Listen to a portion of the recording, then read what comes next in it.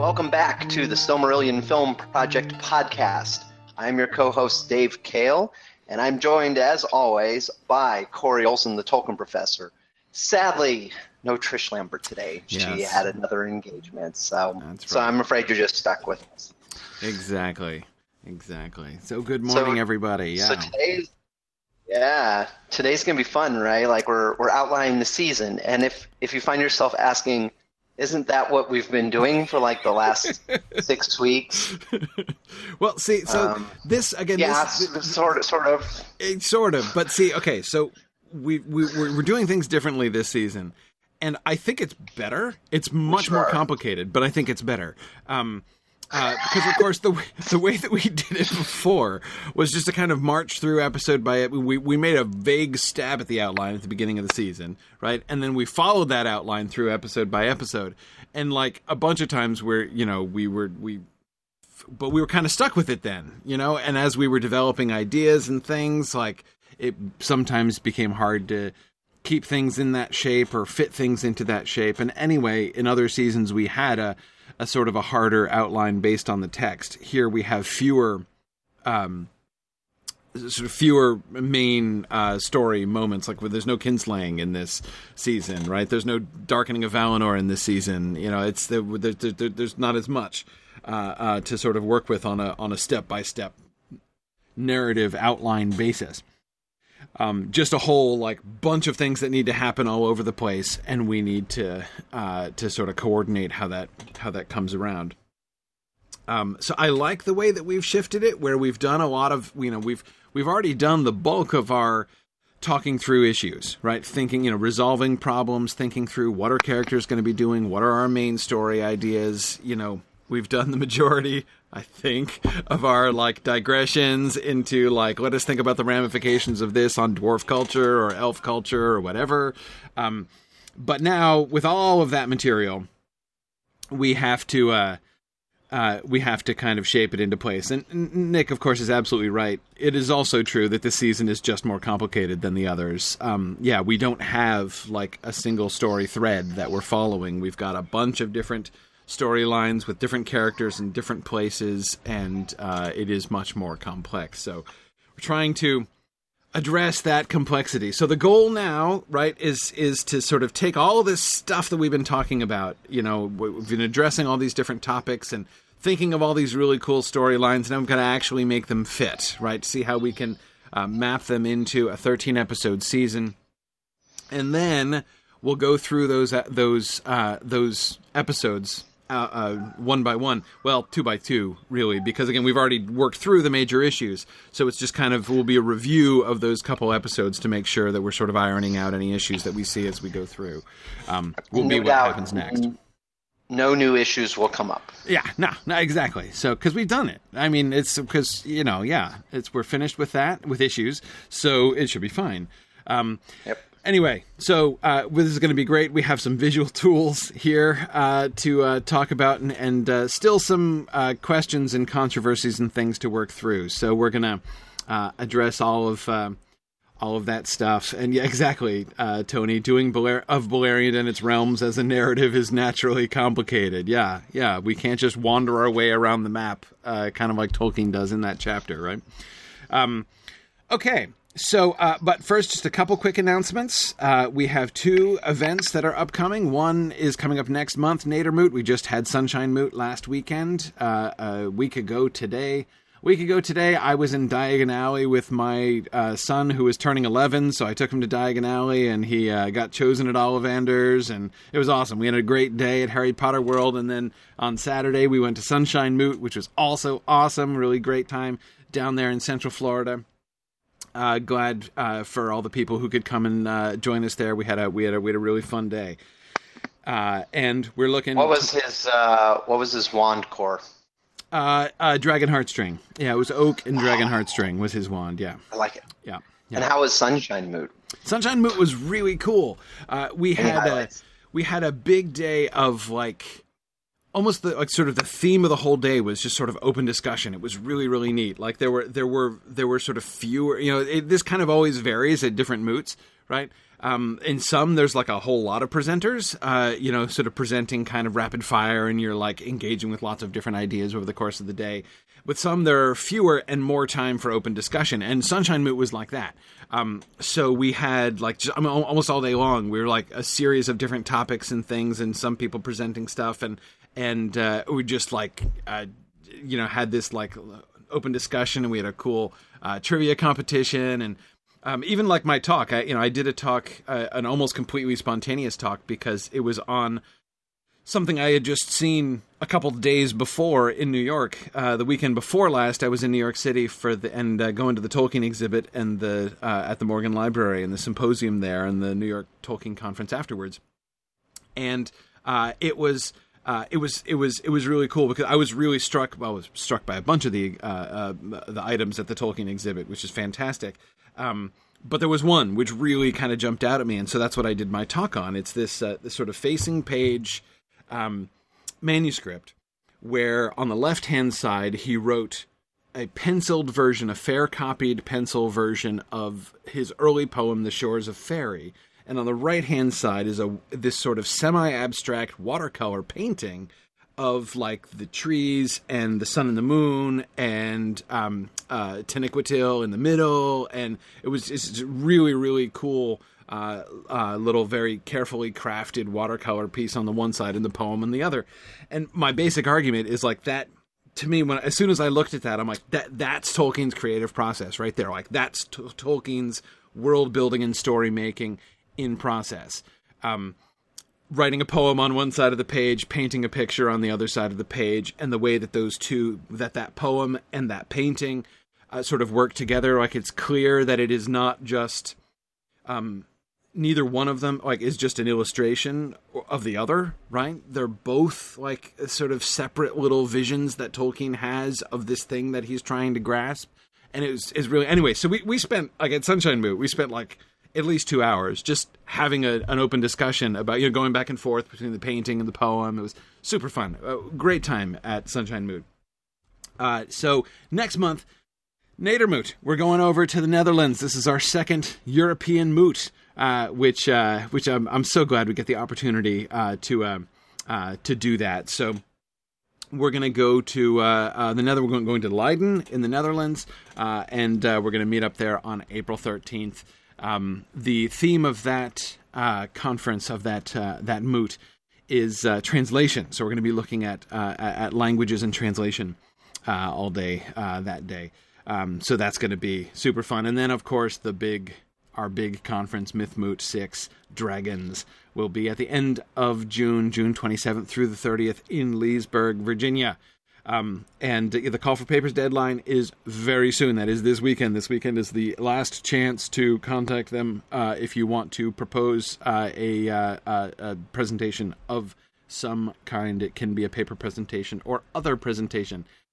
So, Mythmoot is shaping up again to be an awesome conference this year. So that'll be pretty exciting. Anyway, it's Sunshine Moot sounded like a lot of fun. It was. I always like the open discussion better. Oh, absolutely. It's one of my pet peeves about conferences. Like from grad school years onward, I attended a lot of academic conferences, and one of my pet peeves was always like you sit around all day and you're listening to really interesting stuff, but you never get a chance to talk or do anything. Like you're just like, you have to be passive, like sit and listen. Maybe you get like 5 minutes at the end where everybody, like a Q&A section to the whole room, the last 5 minutes at the end of a panel. I mean, it's really frustrating often, not to mention super tiring to just sit and listen all day long. So it's one of the things I've always tried to do at our moots is to mix that up a little bit and be able to give people a chance to participate more. So anyway, yeah. Awesome. It was definitely fun. So many thanks to the organizers of Sunshine Moot. First time moot down there, and it went it went really well. My favorite part of Sunshine Moot, or my favorite sort of like ironic fact about Sunshine Moot, is that we were actually in a basement. So it was excellent. It was very cool. We did Sunshine Moot in the dark, which I loved. I'm I'm not a big fan of the yellow face, really. So it was it was very good. But Oakwig, discussing languages in the Netherlands is gonna be really fun. Like that's gonna be awesome. But Madman Model World, you're right. It was in a basement in Florida, so that was okay, right? That was totally cool. Anyway. So let us jump back into this episode because we have a lot of stuff to talk about here in today's session. So let us start off by glancing at our Gantt chart, because we have a Gantt chart that has been made up for this, and people have been working on this for a long time here. These are the four primary benchmarks of the season. That is so there are four events. And those events are pretty much fixed. And we've been advised, Dave, that if we want to make any adjustments to what episodes these fall in, we'd better do that first, because none of the rest of it's going to make sense if we do that later. So, the first event is Fingon rescuing Maedhros from Thangorodrim, right? And that's scheduled to happen at the end of episode 1. The second event is the Merith Atherthad, the Feast of Reuniting, which is scheduled for episode 5. The Dagor Aglareb, the Glorious Battle, which is scheduled for episode 8. And then Glaurung escaping in episode 13. One of the things that this shape, one of the sort of the obvious things right away, we obviously have much more time between the Dagor Aglareb and Glaurung escaping there than any other gap. Yep. If I were to recommend any changes here, and I know we're not obligated to, but if I were to recommend any changes here, that would be my concern. Are we doing the Dagor Aglareb too soon? I'm wondering, and I don't know, but anyway, I know that episode 8 has been a really important episode in our seasons past, right? That's been a big turning point episode in season 2. It was when after they arrived in Valinor, right? So we had the shift from the journey to now we're in Valinor and we're working towards the unrest of the Noldor. So that was a really big moment. It was in season 1. It was the destruction of the lamps. So it was the real turning point in Morgoth's career and in the relationship between Melkor, I should say, and the rest of the Valar. In season 3, it was the burning of the ships, right? So we had the arrival of the Feanorians in Middle-earth, and of course that moment of the burning of the ships, which, I've often argued, I think is in some ways even a more important turning point for Feanor, like the sort of the real obvious kind of point of no return, even more than the kinslaying, perhaps. Anyway, so I see episode 8 has been a big deal. And therefore, it's if there's anything, and I know we talked about this earlier on, if there's anything in this season that seems to function in that same way, it would be the Dagor Aglareb. We'll have to see how it works out, though. But I'm just thinking, okay, so we basically have 2 episodes in between the Merith Atherthad and the Dagor Aglareb, right? We've got 2 episodes in between, whereas we have, 4 episodes? 9, 10, 11, 12, 4 episodes in between the Dagor Aglareb and Glaurung escaping in episode 13. Is that enough? Are we going to... Do we want to not have that in the middle this year, but have that pushed back a little bit further? Well, we'll see. I'm not necessarily...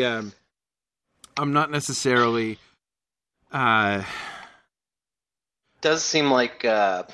It does seem like we're moving very fast in the middle of the season, and then right. Well, and at least superficially, it has the appearance of slowing down toward the end.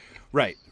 Now maybe we'll have more that we'll want to put in there, and that'll work really well. I just want to. So I'm not suggesting a change right now. I'm just kind of flagging that, like we might want to keep that in mind. To consider when we're thinking about the other stuff, whether it would make it easier if we, Just kind of put in the back of our minds, could we make a positive change by making that shift? Because I think that would certainly be possible. But anyway, so we'll see. We'll see how that goes. Let me put up the Gantt chart here. Okay, so here's the Gantt chart, which I think everybody who's on video can see. All right, so this is divided vertically into different, like, sort of portions and sections. Oh, hang on a second. I've collapsed the Noldor. We don't want to collapse the Noldor. There we are. Okay. I've just uncollapsed the Noldor in my vision here. All right, so we've got the Noldor and all the stuff that we talked about with the Noldor and those kind of mapped out. Now, one thing I need help from somebody. What's the color coding? I mean, I get the color coding of the, like, sections of the season, I think. But, like, why are some of these neon green? I don't understand that. And I'm just wondering if that looks like it means something. And I'm not quite sure what that means. Are those uncertain? Are those more questionable? Green is for questionably placed items. Okay, great. Right, okay, great. So those are like more tentative. Got it. All right. That's fine. So, and then I'm not going to go through in detail everything right now, but just to kind of skim through so you can see how this works, and we'll come back to it as we're discussing particular issues. Then we've got the Sindar stuff, right? All the stuff related to the Sindar here, Celeborn, Galadriel, Círdan, Thingol, right? Luthien stuff, okay.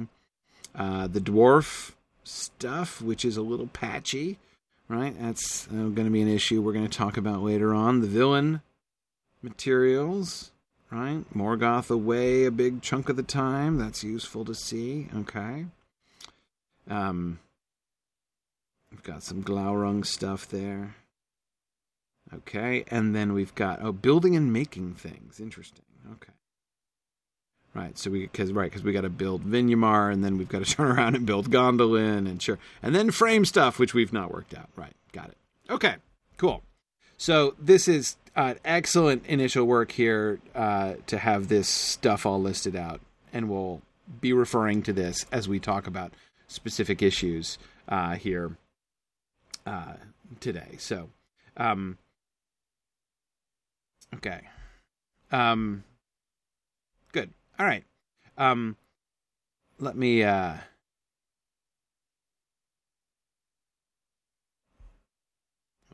put this away. Okay. One other brief note I would make about the benchmarks outline here.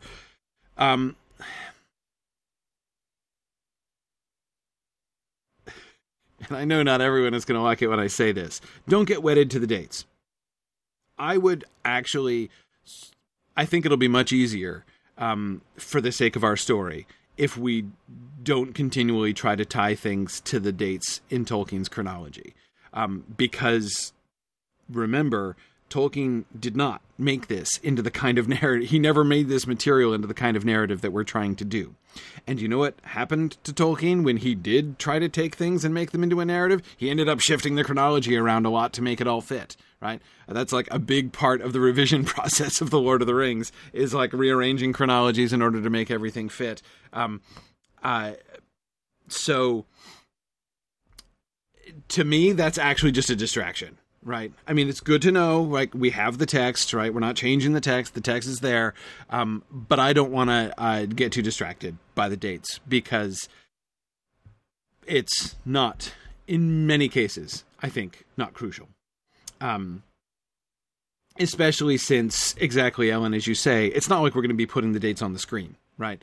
So since we're not going to be, like, using the dates, we shouldn't forget about it totally, right? We do need to keep in mind, we need to make sure that we're aware of when we want time to be passing, but we're not always going to choose to have time pass in the same rates that, that Tolkien outlines in his chronologies. So, we need to be set. Now, you're right, Ellen. I absolutely agree. These 4 things have to come in this order, no question. So the basic sequence is super important. But it's just that I'm just thinking of, like, certainly in the way that we occupy the narrative, right? The way that we are going to be relaying the narrative.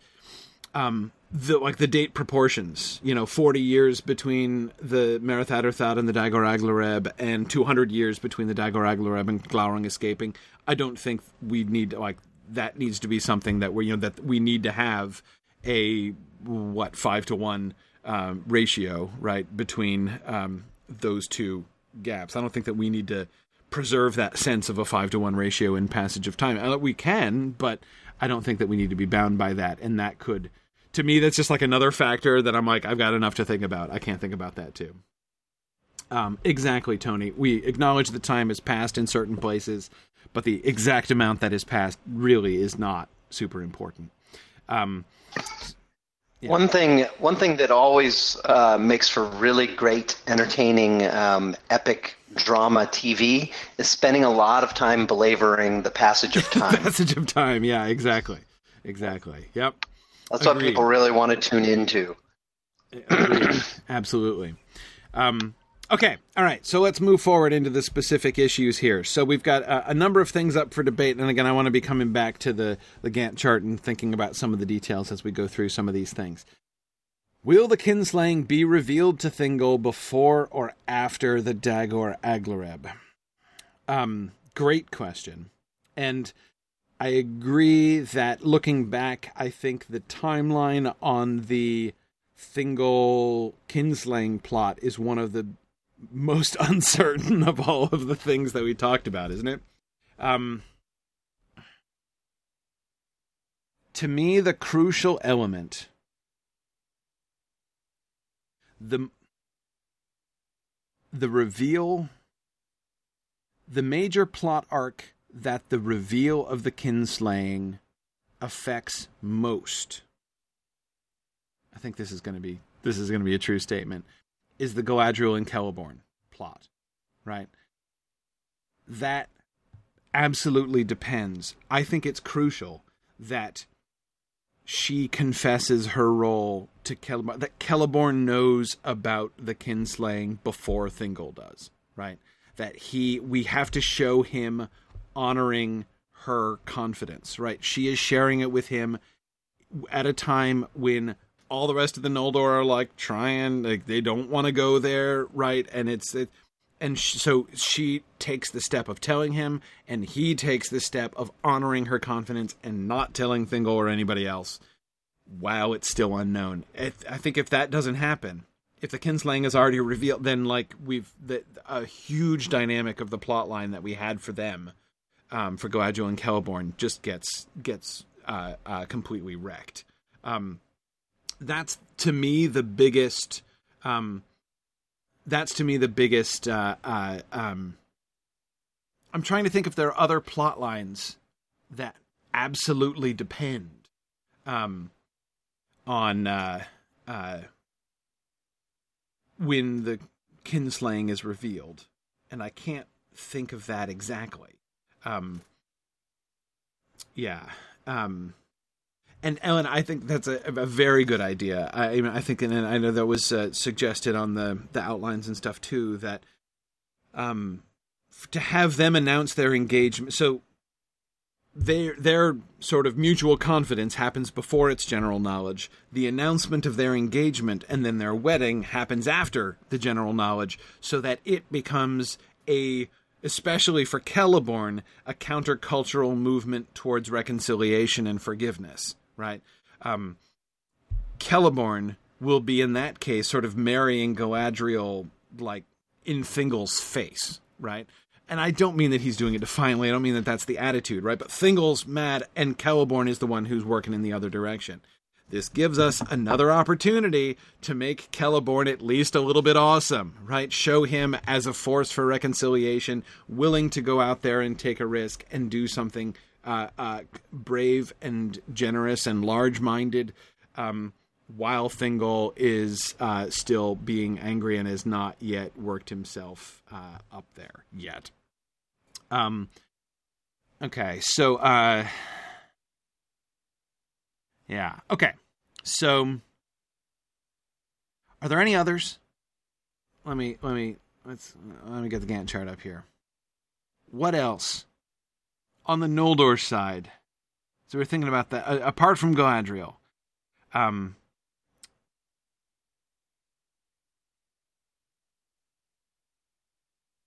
obviously there are going to be impacts on the other storyline, but is there any other storyline like that which absolutely is predicated upon the secrecy or the revelation of the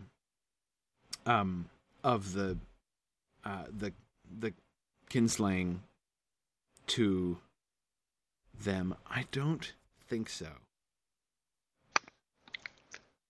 I likewise don't see anything. Yeah, I don't think so. I mean, there's Gondolin, right? And Turgon in general. But Turgon in general is going to be... I mean, Turgon is, like, pretty ecumenical from the beginning, right? I mean, both Vinyamar and Gondolin are going to be Sindar, Noldor crossovers. So for him, for Turgon, right, it's more sort of general. Maybe stuff with Círdan? Yeah, no, we don't have Círdan directly involved in too much other than, like, finding out the rumors, right? It's like just sort of doing his own thing, yeah. Yeah, well, he's like his plot line is the plot line of the Discovery, right, really. So when that timing comes. Nargothrond, so Finrod will need Thingol's help, especially the business with Norn and the petty dwarves, right, gets brokered through Doriath, right, and their relationship with Norn and the dwarves. Okay, but Finrod is Finrod anyway, right? So even Thingol, when he first discovers it, like, he tells them to leave because he's mad, right?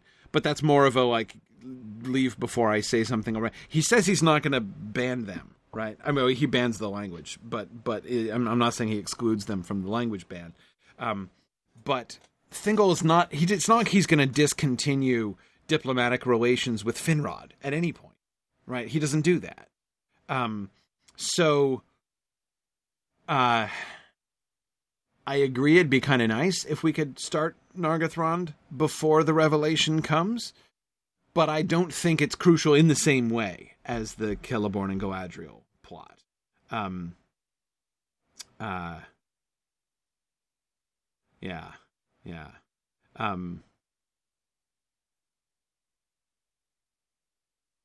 Tony points out the estrangement of the Feanorians and the Finarfinians, right, after Angrod reveals it to Thingol.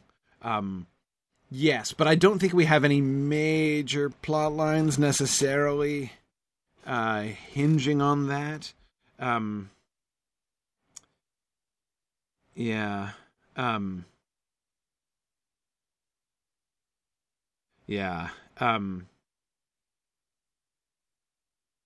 Well, Nick, I agree. Nick says it'd be weird if Thingol went out of his way to make Finrod his next door neighbor after the kinslaying reveal. Like, a little bit, but I mean, I think it's. I mean, obviously we'd have to address it, right? I mean, we wouldn't just, like, pretend it didn't happen.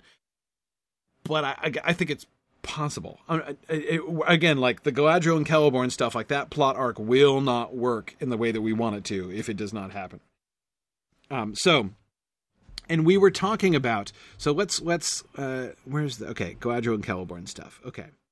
So we've got Galadriel, Celeborn sees Galadriel in episode 1, right? Because he and Círdan come and they make first contact with the Noldor. So yeah, so the first time Celeborn and Galadriel see each other across a crowded room, right? And we get a slow motion, scene there. I'm kidding. But anyway, right. So they meet in episode 1. Then we jump up to episode 5, because we were talking about them having their first real talk at the Merith Atherthad and having her come to Doriath after, right? Okay. So we have their conversation with them happening in episode 7, and then them getting engaged maybe episode 10, right? Episode 8 is where we have the Merith Atherthad. Okay. And then Thingol learning about it. in that same episode, right, is what we're looking at there, yeah. And then the marriage, the wedding happening like episode 12. That seems to me to work. I think it depends. Did I misspeak? I meant episode 5, Ellen, with the Marath Atherthad, yeah. Yeah.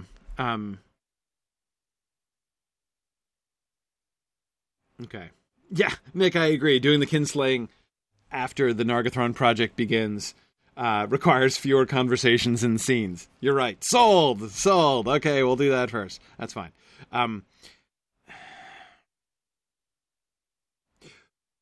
Dave, what do you think about this?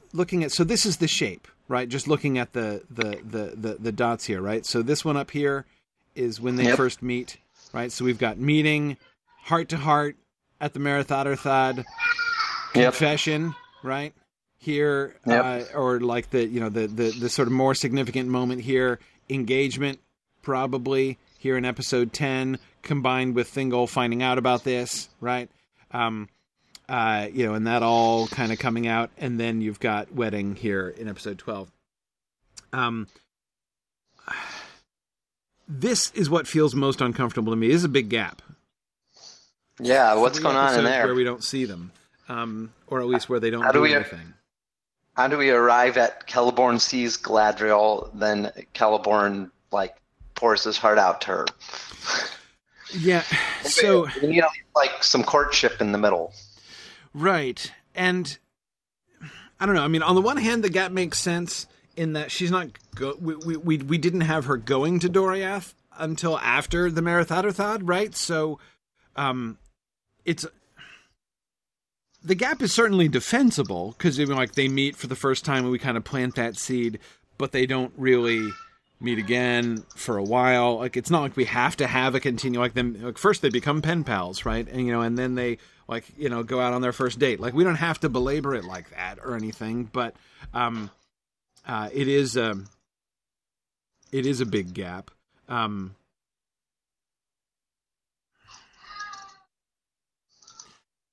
When is Galadriel meeting Melian? Do we have more of?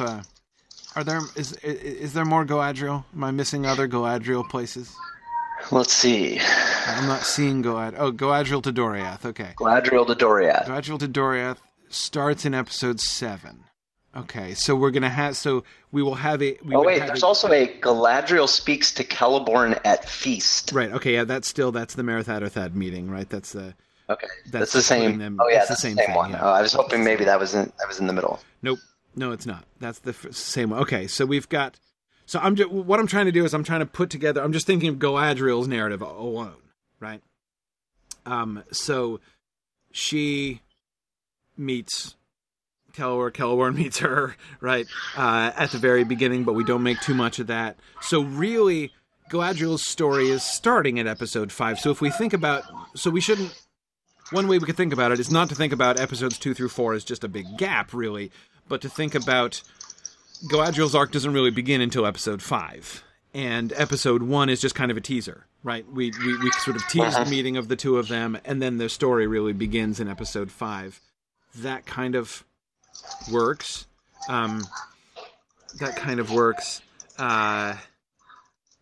Then we have a sort of, right after the Marath Atherthad, we have a Galadriel-free episode here in episode 6, and then we have her headed to Doriath in episode 7. Let's see.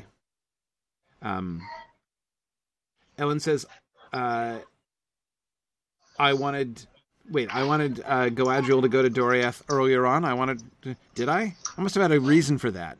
I wish I could remember what it was.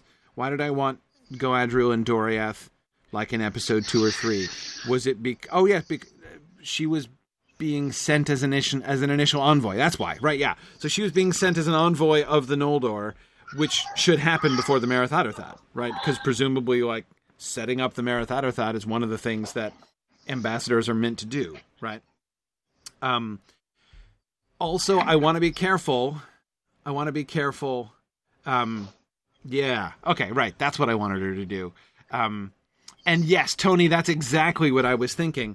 I don't want Galadriel's story just to be the story of her romance with Celeborn here. Galadriel's too big of a deal to be just like, and this is when she met her man, right? We have to be careful about that, which is why I liked the idea. Okay, it's all coming back to me now. Why I liked the idea of having her step forward, because that placed the beginning of her arc, right? She was still in her ambitious mode, right at the beginning, before she has her crisis of conscience. Before she even is really kind of ready to acknowledge her own guilt, right? She's still thinking about moving forward, right? She's still thinking about putting herself forward, ruling a realm of her own and that kind of thing. Anyway, so if we don't see Galadriel in episodes 2 through 5, then her only plotline is her relationship with Celeborn. And I know it's about her own conscience, right? It's about her own character growth. It's not just about Celeborn, but he's the vehicle of that, right?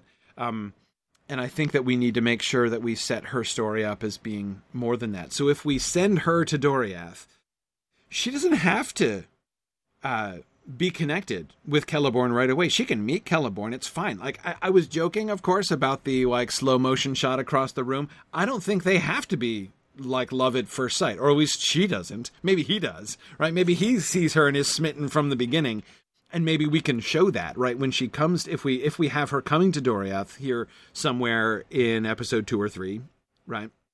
We have her coming to Doriath. Let's see what's going on here among the rest of the Noldor. We've got Galadriel going to Doriath. There it is. Look, it's present. Excellent, nice. I like that. Okay, because we have Maedhros ceding the crown and Fingolfin declared the High King. That needs to happen first, right? She needs to go as an emissary of the High King, right? So she would get packed off. She could leave for Doriath maybe here in episode 2 and arrives in episode 3. I don't know.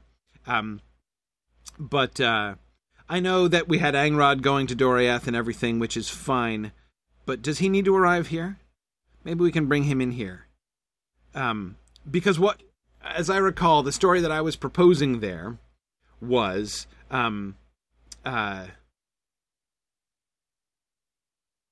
okay.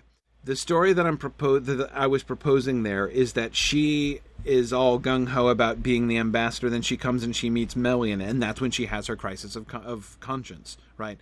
When she looks into Melian's eyes, and Melian, they exchange a glance, and they gaze into each other's eyes, and then Galadriel's heart is tested by Melian, and she finds and sees her own weaknesses, right? That's kind of where she learns that trick, and then she has her crisis of conscience. And so she doesn't really serve. So Angrod comes as the backup ambassador, because she basically withdraws at that point. Galadriel does. She's no longer putting herself forward. And so Angrod is the auxiliary backup ambassador when that happens.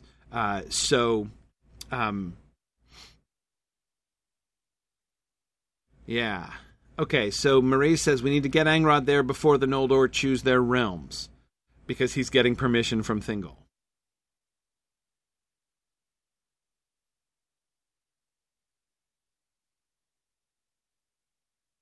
Aren't especially the Feanorians asking for forgiveness rather than permission when it comes to setting up their realms, right?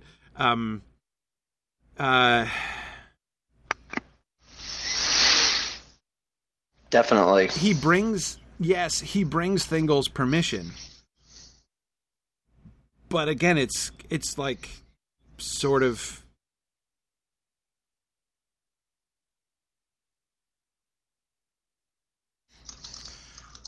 I don't see even Fingolfin waiting to set up his realm in Mithrim until he hears back from Thingol. It's not happening. How would that happen? Why would that happen? What's he going to do? Right? What's he going to do? Even Fingolfin, right? He wants to communicate with Thingol. He wants to work with Thingol, but does he recognize, does he acknowledge Thingol's rule, sovereignty over all of Beleriand? I don't think even Fingolfin thinks that way. So I think we got to be careful there. Yeah, I mean, the Feanorians are openly scornful. They're the ones who are openly scornful of his permission, right? He does but give us, lands where his power does not extend.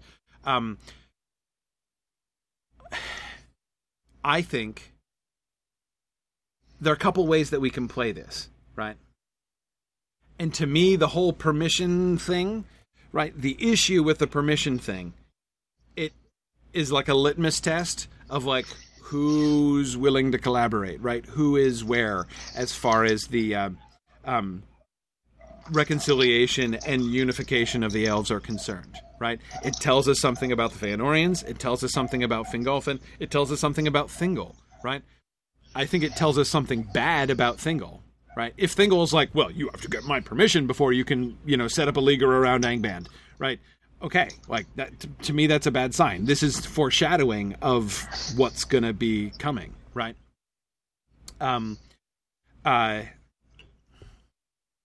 Let me ask you a question. Those of you who want Fingolfin to ask permission, if Thingol denies it, what's he going to do? What's his plan? What's plan B?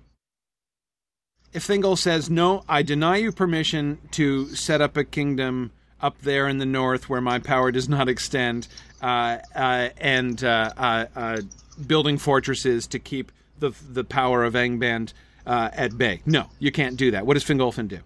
Walk back? Pick up and go back to the Helcaraxa? Head out, travel out of Beleriand over the Misty Mountains and say, well, we're kind of hoping to oppose Morgoth, but guess we can't. I'm serious. I'm asking explicitly, what's the plan exactly? Remember, this comes back to some of the discussions we had before about kingship and what kingship means, right? In particular, what kind of authority the High King has over the rest of them, right? And I don't think it is sovereignty. That just doesn't make sense to me. And we talked about this before. The High King is their leader in battle, but they have autonomy, right? He's not the boss of them, I don't think. He does go to Thingol, and what does that show? Why does he go to Thingol? Because he wants to. It's a political move. He wants to establish good relations with Thingol. He wants to work with Thingol and show Thingol that he wants to work with him, right?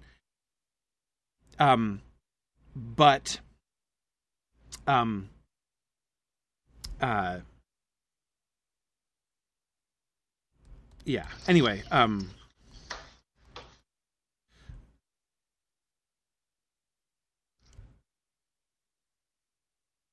what the issue is who is willing to work with whom and to what extent. Fingolfin really wants to work with Thingol, right? But I think that we need to make this an individual thing. This is our opportunity to show the flavor of the individual kingdoms and the attitudes of the individual leaders, right? It's not about Fingolfin as overlord of the Noldor working out something with Thingol, right? This is about Turgon, right? What's his attitude towards the Sindar?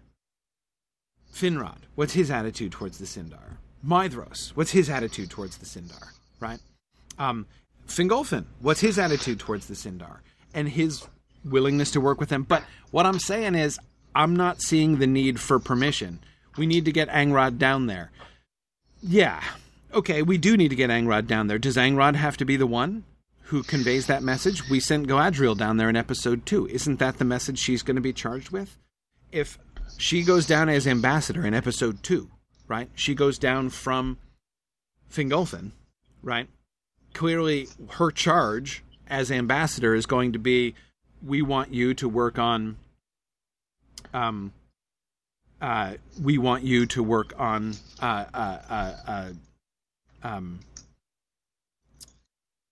relationship with the Sindar, right? We want you to convey the fact that we really want to work with them.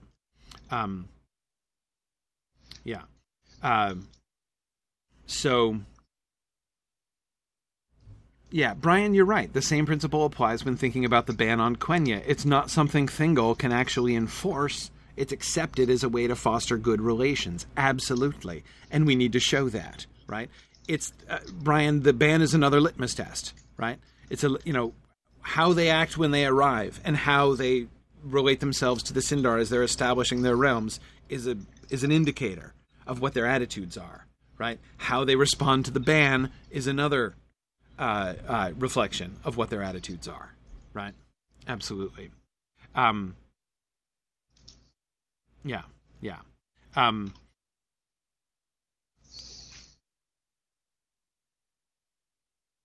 Okay. So, Angrod has an important role, right? But if you think about it, the importance of Angrod's role comes not with what he says in Doriath, but what he says back among the Noldor, right? I agree that the fight between Angrod and Caranthir needs to happen. But, again, we don't even have to show him talking to Thingol, necessarily, right? I'd be fine, for instance, we need to know that he's there. But we've already established the idea of the embassy to Thingol, right? And that desire to... We can have Galadriel in episode 2, if we want. Right? We can have Galadriel in episode 2, or maybe in episode 3. I would kind of want to extend this over this way, right? To say, because if Fingolfin's going to be declared the High King here, right, we're still sorting out... Maedhros has just been rescued. We're still sorting out... what happens in episode 1, by the way? We're having Maedhros. We're having Círdan meeting folks, which there's camping. There's camping. There's a bunch of camping. There's the rescue, of course. Celeborn sees Galadriel. Yeah. We've got the reforging of Ringil. Okay, that's kind of cool. And that's it. We don't have much happening in episode 1, actually. That's interesting. Nope. So the question to me then is whether or not the Fingolfin thing happens in...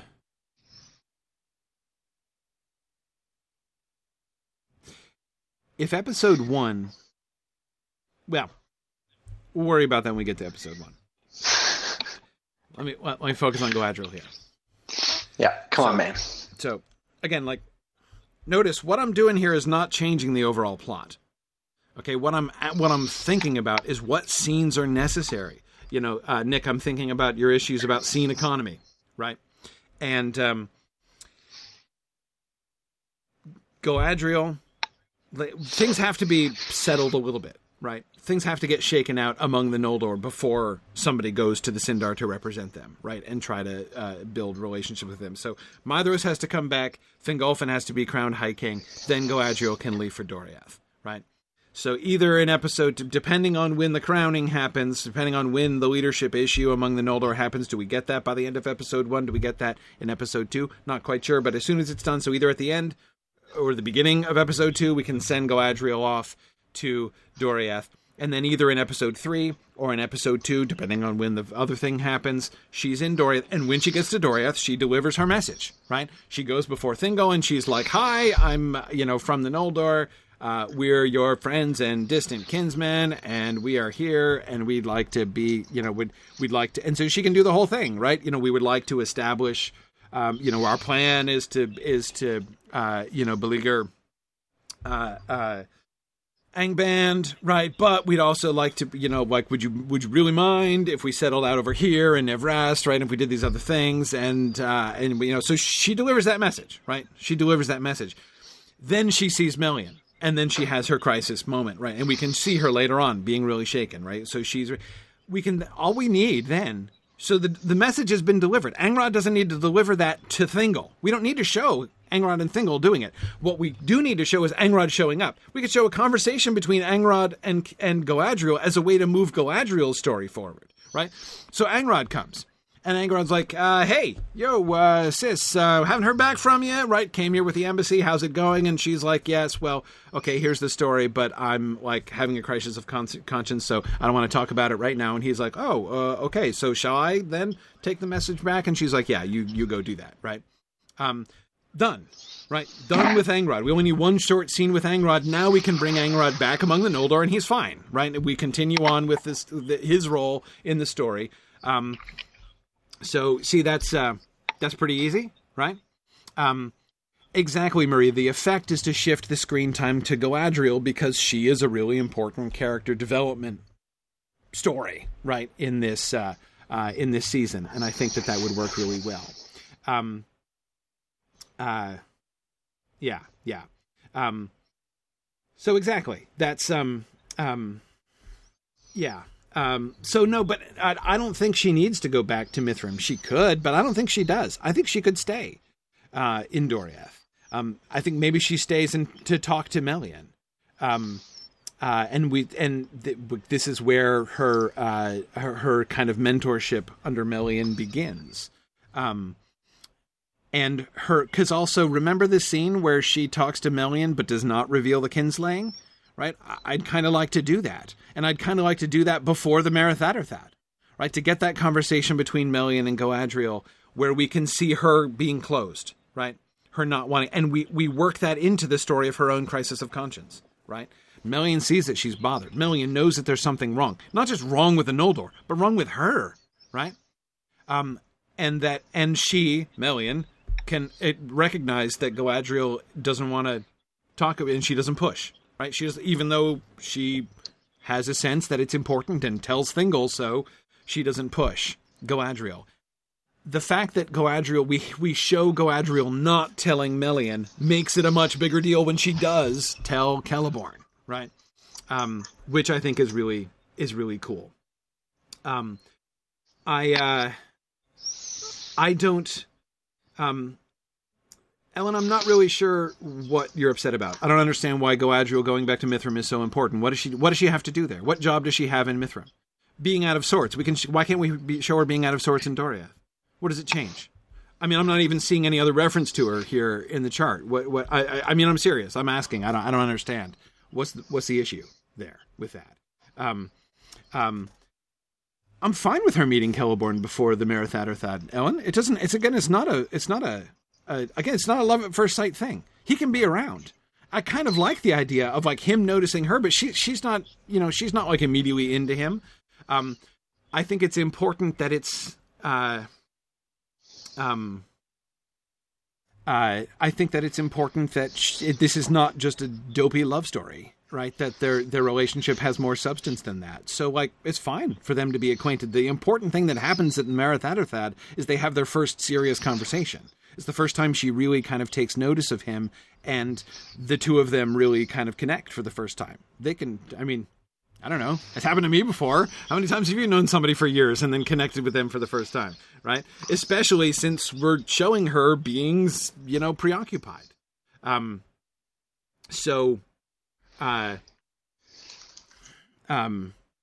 We can... I mean, I'm open to the idea of moving her if we need to move her. I mean, if she has to be somewhere. But again, if she doesn't have a job there, I don't see why we need to move her. I really don't. Is there something she needs to accomplish? Is there something that will be accomplished by her being there? If not, why? But yeah. Anyway, so let me let's keep working this. So we're talking about the Galadriel Celeborn plot. Right, so the kinslaying thing. So let's get back to the bigger question. So their relationship, right, seriously begins at the Merith Atherthad, but she doesn't make her full confession. When do we have the full confession? Let me go back down to the Celeborn and Galadriel stuff. Right, okay, so we have episode 7. All right. So we've got a 1-episode gap there. They've just met and talked, and then we come back to them again after another episode is passed. That's all right. That's all right. Galadriel tells Celeborn of the kinslaying.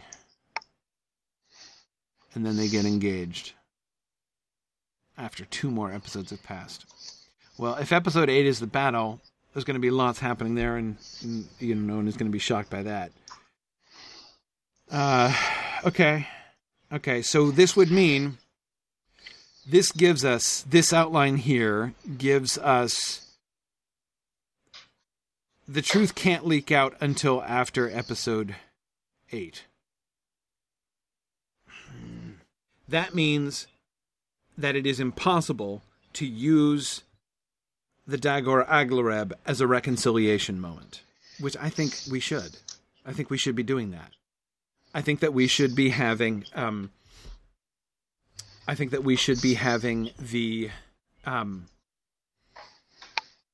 kinslaying reveal happen before the battle. If we're going to keep the battle in episode 8, then we're going to need to review it in 6 or 7. Círdan and Thingol are going to be doing their thing. The ban has to be, the ban of Quenya has to happen by episode 8 at the dead latest. Episode 6 would be better, so that we can have some reactions to the ban before we move on to the battle. Yeah.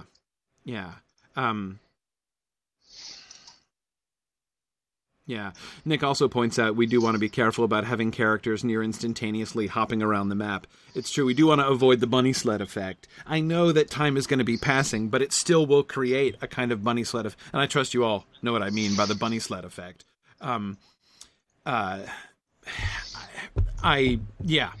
is an issue that we want to be careful of. Also affectionately known as the Game of Thrones later seasons problem. Right. Yeah. Okay, so... All right.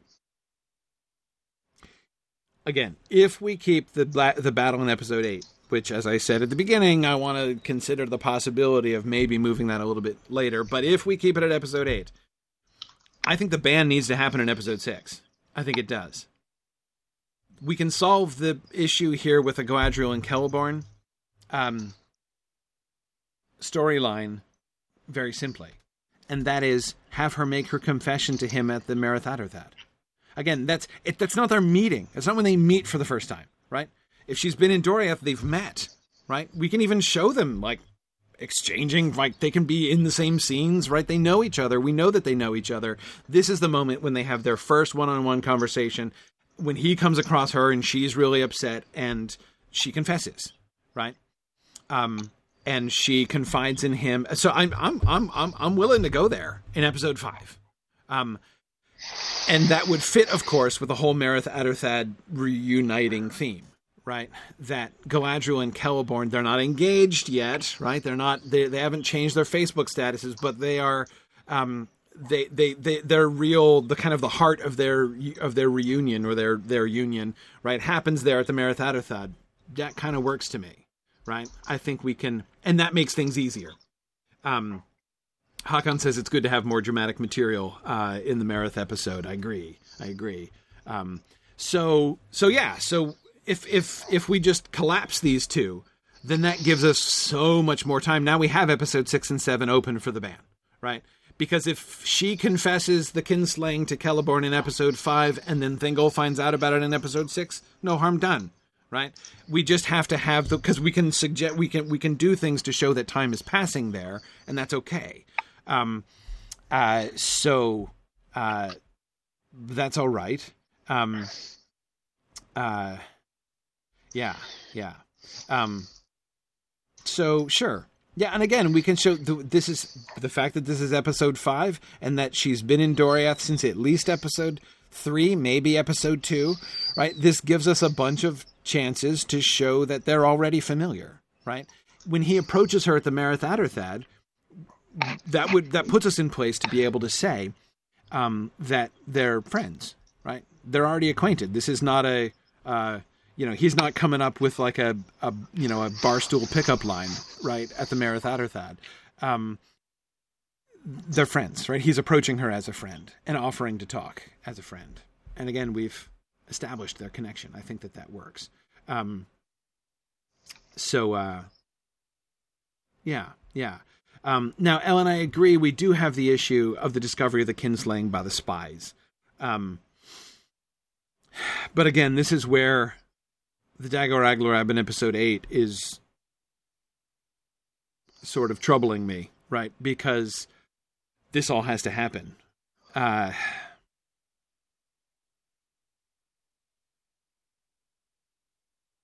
Because Sauron's discovery... Hang on, let's go down to Sauron here. Down to Sauron, bad guys. Okay.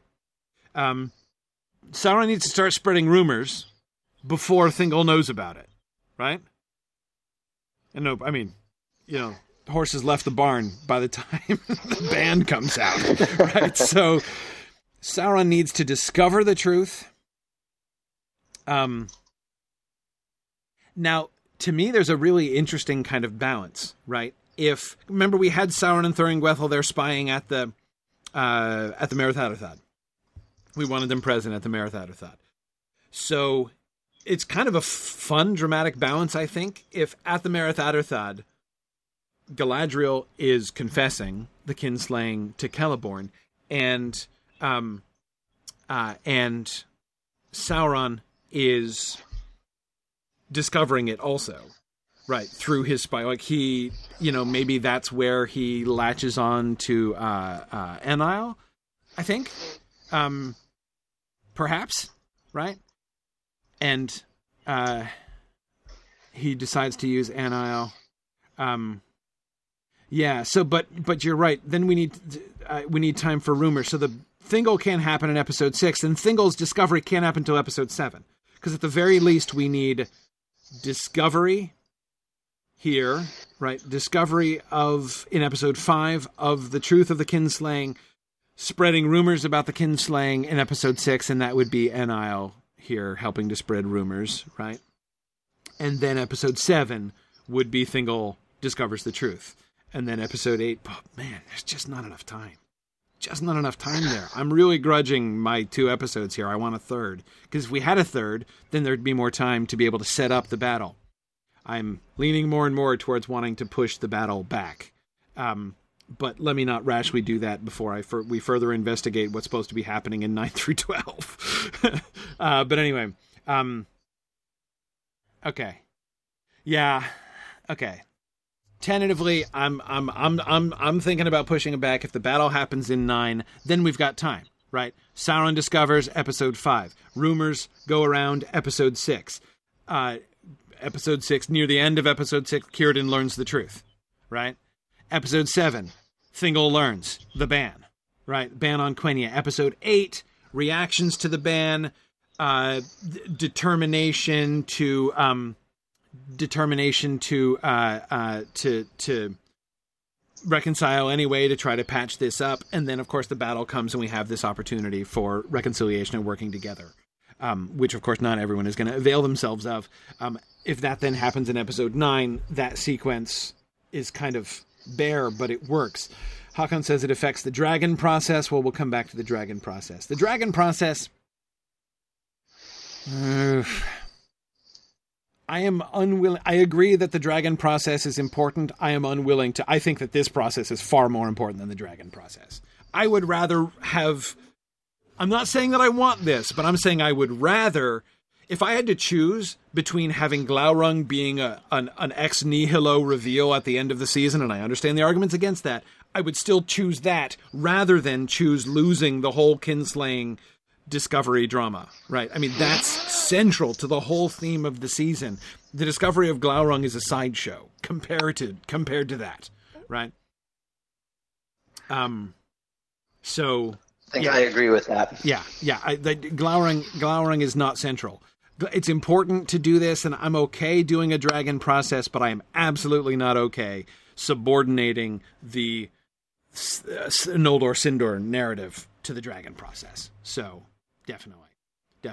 Oh, and sorry, Ingvarha on the Twitch chat. So it's not Discord that we're using for this. Unlike Exploring the Lord of the Rings, we're using GoToWebinar. So if you go to mythgard.org, you can find the registration link for the webinar and join us right away. Mythgard.org on the Film page should be the link for our GoToWebinar session, so you can join us down here. That's where I'm interacting. But I do see you guys up there.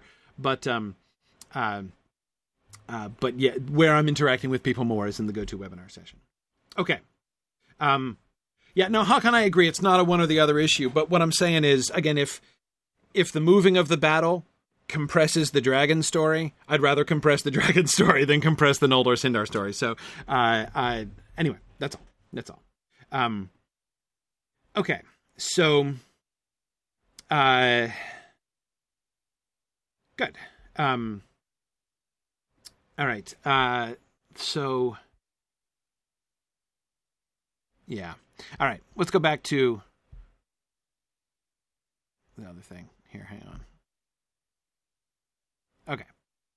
Back to our issues for debate. Okay, will the Catch and Release project be ongoing into Season 5, or must all 4 named elves be made captive and escape if that is their fate in this season? Good question. Well, will there still be elves being captured as we move forward? Yeah, sure. I mean, eventually we're going to get Gwyndor, right, in the Turin story, so we know that that's going to be an ongoing thing on the one hand. I think we want to... The storylines that we talked about of people being introduced need to happen. I think all of those need to happen in this season. We want to show Anael, and I'm already forgetting her name. I'm blanking. Sorry. As usual on Friday morning. I'm terribly sleep deprived. The person who... The traitor? Eldolate. Thank you, Marie. Anael and Eldolate... Yeah, those happen here, right? I think all 4 of the ones that we were talking about happen here in this season.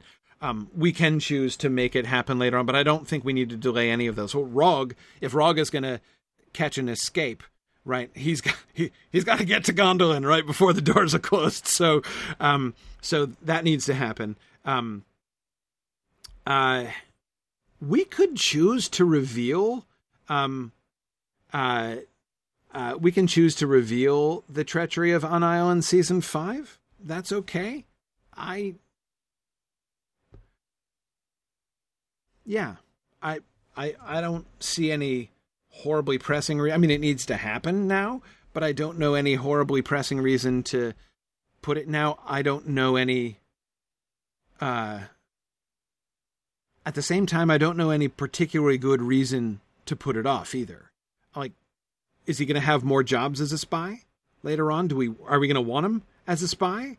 Ellen Roggs was going to be in Mithrin with Fingon until the Nir-Nith Arnoediad, and then he was going to go back to to Gondolin. Okay, sure, yeah, that's fine. As long as we have a means of getting him into Gondolin, he's got to be in Gondolin, right, in order to die magnificently in the fall. So that's fine. As long as that's his main job, right? Roggs' main job is to die awesomely in the fall of Gondolin, right? And as long as he's around to do that job, that's all good. Yeah. Okay. So, yeah. Well, see, we do need some suspicion of people released from... That storyline of the elves looking askance at folks who return from Angband, that seems to me that could happen now. If you guys really want to save that story for Season 5, I'm fine with that. I mean, again, goodness knows we've got enough to do in this season, right? So if you'd rather just kind of hold on to that and make that be part of a Season 5 story, sure. Yeah. Have Ethelos's treachery revealed this season and Anael's treachery revealed next season. Sure. Yeah, absolutely. Perfectly fine. No problems. Now, by the way, I still don't think that some of the people become suspicious of people who come back from Angband does not necessarily mean that no elf who is can be accepted by anybody, right? Again, like it just becomes part of the story and becomes another opportunity for like forgiveness and reconciliation and, and those things being messed up and interfered with by the bad guys. Right. So I certainly think that in the future, season 5, season 8, whenever these other things are happening, whenever Turin is, there will be some people who will be willing to accept. I think that there should be a bunch of people in Nargothrond who are super suspicious of Gwyndor, right? In fact, I think that should be a big part of why people listen to Turin and not Gwyndor, because people are like, oh yeah, whatever, we're not listening to him. Right, because he came back out of Angband, and we all know, what Morgoth does to them. Right, that dude has spell of bottomless dread written all over him. Right, whereas again, some people accept him. Right, and Turin, of course, will be fighting for him. Right, Gwyndor's all good and everything. He just happens to be wrong. Whatever. So the point is, it's going to be a story, right? Are who is going to accept them, who's not going to accept them, who is right to accept, who's wrong to accept. It's all going to be a confused mess, right? And that's, again, part of the fun of all that. So yeah, exactly. Like, people can, Rog can be accepted. Yeah, sure, Ellen, absolutely, it can be accepted. But, does that mean that 100% of people have to accept Rog? I don't think so. It just means that, there can be people who doubt him, right? I mean, heck, when we're doing Gondolin, we can have Myglin be spreading rumors about Rog, right? He could try to use Rog as a patsy for all we know, right? When people start getting suspicious and people think, we can have Myglin starting a whispering campaign, throwing doubt upon Rog because he was a prisoner in Angband, right? And it's not true, and Turgon doesn't believe it, and Tuor doesn't believe it, and Idril doesn't believe it, but, it's a fun dynamic, right, that we can use in lots of different ways. Ellen, I am understanding your point. I'm just disagreeing with it. I think you're not listening to my point that there's no rule that no escaped captives shall be accepted. I'm totally anti-rule. There will not be a law. Again, I'm anti-law in general, as you know. I don't think it's how the Noldor work. And I think that there will always be some Noldor who are more willing to accept than others. And there are some of the Noldor who are willing to accept the escapees from Angband, who are going to generously accept them back. And they're going to be wrong. And they're going to be betrayed by those people, by those elves who come back. There are some elves who are going to be unwilling to accept anybody from Angband. And some of them are going to be wrong about that, right? It's not going to be ever going to be a cut and dried thing. That sounds like a realistic and complicated story. Exactly. So there will be no rule, and we will have, again, Rog is going to be accepted. Rog is going to be, but it's still going to be on his resume, right? And I like it being on his resume. I like that because it gives somebody like Myglin, right? When you get somebody who is beginning to scheme in unscrupulous ways, it gives them something to work with, right? So anyway, yeah, we can. This, as I say, this is going to be an issue, and we can come back with this down the road. This storyline is brand new, right? So in season 4, the only thing that we really need to establish is that it's happening, and to show how it is going to work, the way that this is a success by Sauron. Right. This is a plan that works. So if Sauron's big contribution to the strategy here in season 4 is the catch and release program, and it bears fruit, right? Doesn't all pan out in exactly the way that he wants to, but this is moving in a fruitful direction as far as the bad guys are concerned, right? The battle, less so, right? Okay. Yeah. So,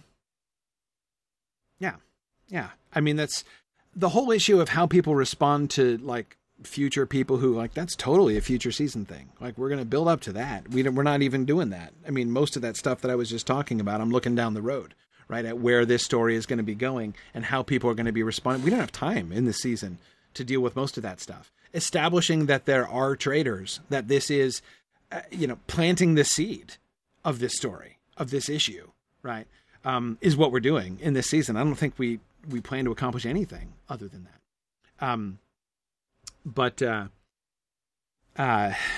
Okay. Yeah. So that's fine. All right. When do Turgon and Finrod experience Ulmo's dream? That is a wonderful, wonderful question. Can Finrod build Minas Tirith before Nargothrond so he has time to live there and make it his island. Whew. Okay. I need the chart again. I agree for Sauron-related reasons, right? We need to associate Finrod with Minas Tirith, so that when Sauron takes it over and then Finrod comes and dies there, that means something, right? I got to tell you, it's going to be hard to do too much of that, because we just don't have much time. I mean, in the best case scenario, as far as I can see, so quick thing, guys on the Twitch chat, I said we are not using Discord. Not using Discord for this broadcast. Doesn't happen. Stop looking. Go to mythgard.org, the film page. There will be a GoToWebinar link. That's where we are. Okay, sorry. Just wanted to clarify because people are looking and confused. Honestly, I can't see how we can do more than, like, it seems like the maximum that we could give Finrod at Minas Tirith is like 1 or 2 episodes. Right?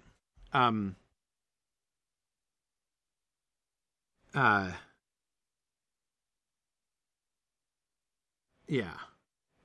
I mean, it's gotta be. And that's all we're gonna get, and we'll have to do the best we can with that. So, so let's think about the dream here. First, as I recall, the vision from Ulmo that Finrod and Turgon get is one of the earliest things we talked about when we started season 4. That means I've forgotten almost everything we said about it. So somebody remind me, what's the story there? I remember that we did fit the building of Nargothrond and the building of Gondolin separately into the whole forgiveness, reconciliation theme, right? We were. This is what I'm remembering, and but I'm trying to remember how. I don't quite remember how, so I need help. We were.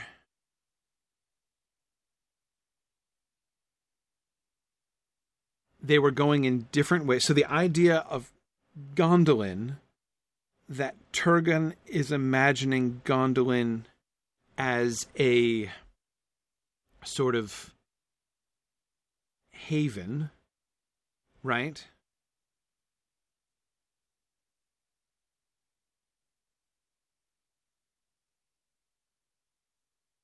Turgon's story begins, I mean, at least this bit of his story, begins in Vinyamar with the most ecumenical kingdom of the Noldor, right? So there's a lot of Sindar living with him there in Vinyamar, in Nevrast. And then they move to Gondolin, and there's still a bunch of Sindar there as well. So he is clearly a force for reconciliation, in that, like, there's Sindar living with him. Finrod is in a more kind of explicitly reconciliational position, right? Because just by his position, like as one of the chief spokesperson, right, of the children of Finarfin, right? He's there, and so he's connected, a close kinsman to Thingol, right? But he's also one of the Noldor, who has been reconciled with the rest of the Noldor, even the Feanorians mostly. So him by position, as we see by the children of Finarfin being in and out of Doriath all the time, he is in a really good place to be doing that.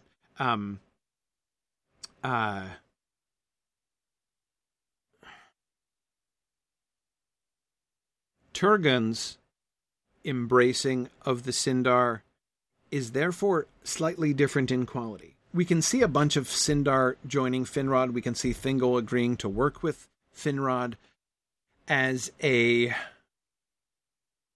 joining of the two families, right? Again, he is both. He is both. Finrod is both related to the Sindar and he's related to the Noldor. Turgon, on the one hand, is in if you follow what I mean, going more out of his way to reconcile, right? Because the Sindar aren't just going to gravitate to him like they might gravitate to Finrod, because they're connected to Finrod. They're not connected to Turgon. So when the fact that Turgon opens his doors and Tony, exactly as you're asking, that Sindar come, and we do need to think about that. Why do the Sindar go? Right? Why do the Sindar go to live in Nevrast? Why do they accept Turgon? What is it about Turgon and his vision that for his kingdom that draws the Sindar to him, or leads them to stay? We got to sort that out. But anyway, so therefore, from this shape, I'm kind of blundering my way through here.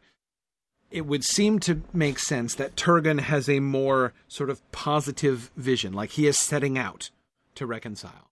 It's part of his mission statement, right? Come all ye Sindar, you are welcome here. Let us form a community together. Whereas with Finrod, it just kind of happens, right? He's like, hey, I'm here. All my friends and relations can come, right? So he's like, Rabbit in Winnie the Pooh with all of his friends and relations, some of which are Sindar and some of which are Noldor. So it's in that sense a little bit more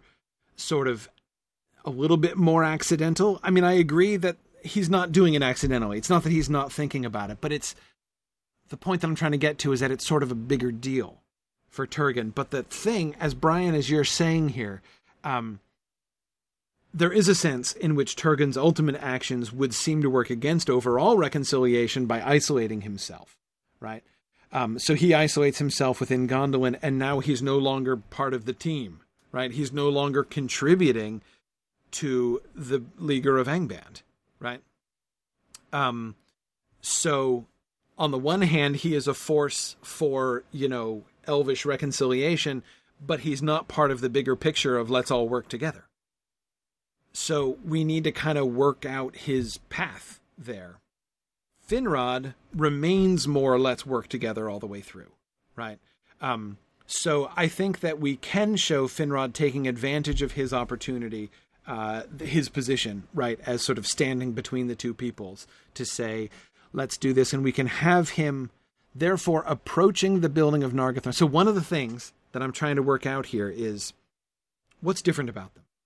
The building of Gondolin and the building of Nargothrond. What's different about them? They have a lot in common, but we don't want them just to be duplicates, right? And there's a lot of similarities that we need to sort of tease out the distinctions of, or else it's going to look redundant. It's not just redundant, right? It can't be just redundant, and I don't think it is or should be. So, what do we? What's the main difference? The number one difference, the number one most visible, is the isolationism of Gondolin, right? Nargothrond is secret, but it's not isolationist, right? He leaves. Finrod goes. Finrod is still about... Nargothrond is still a kingdom, right? The place, Nargothrond itself, is secret. And so the exact location of Nargothrond, it's still a secret stronghold, but it's not a secret kingdom. Right? Folks know where Nargothrond, they know what part of Beleriand to go to if you're looking for Nargothrond. They don't know where the place is, right? It's a secret stronghold, but his kingdom concept isn't secret, right? Yeah, exactly. It's not isolated. So, yeah. So we make, therefore, Nargothrond a more public project. And the open collaboration, as we talked before, between Finrod, and Thingol, active collaboration in which the dwarves get brought in as well, right? Leading to, unbeknownst to Finrod, the kicking out of the petty dwarves. Yeah, exactly, Nick. The citizens of Nevrast basically just disappear overnight and no one really knows where they went. Yes, exactly. So, therefore, can we tease out what is the difference in quality between Turgon's commitment to reconcile, or Turgon's vision for reconciliation, and Finrod's vision for reconciliation? Finrod is more of an alliance maker, right? He's thinking in a more kind of geopolitical sense of the alliances and all the elves working together across Beleriand, and he's working for that, whereas Turgon is not working for that, right? Turgon is working for preservation, right?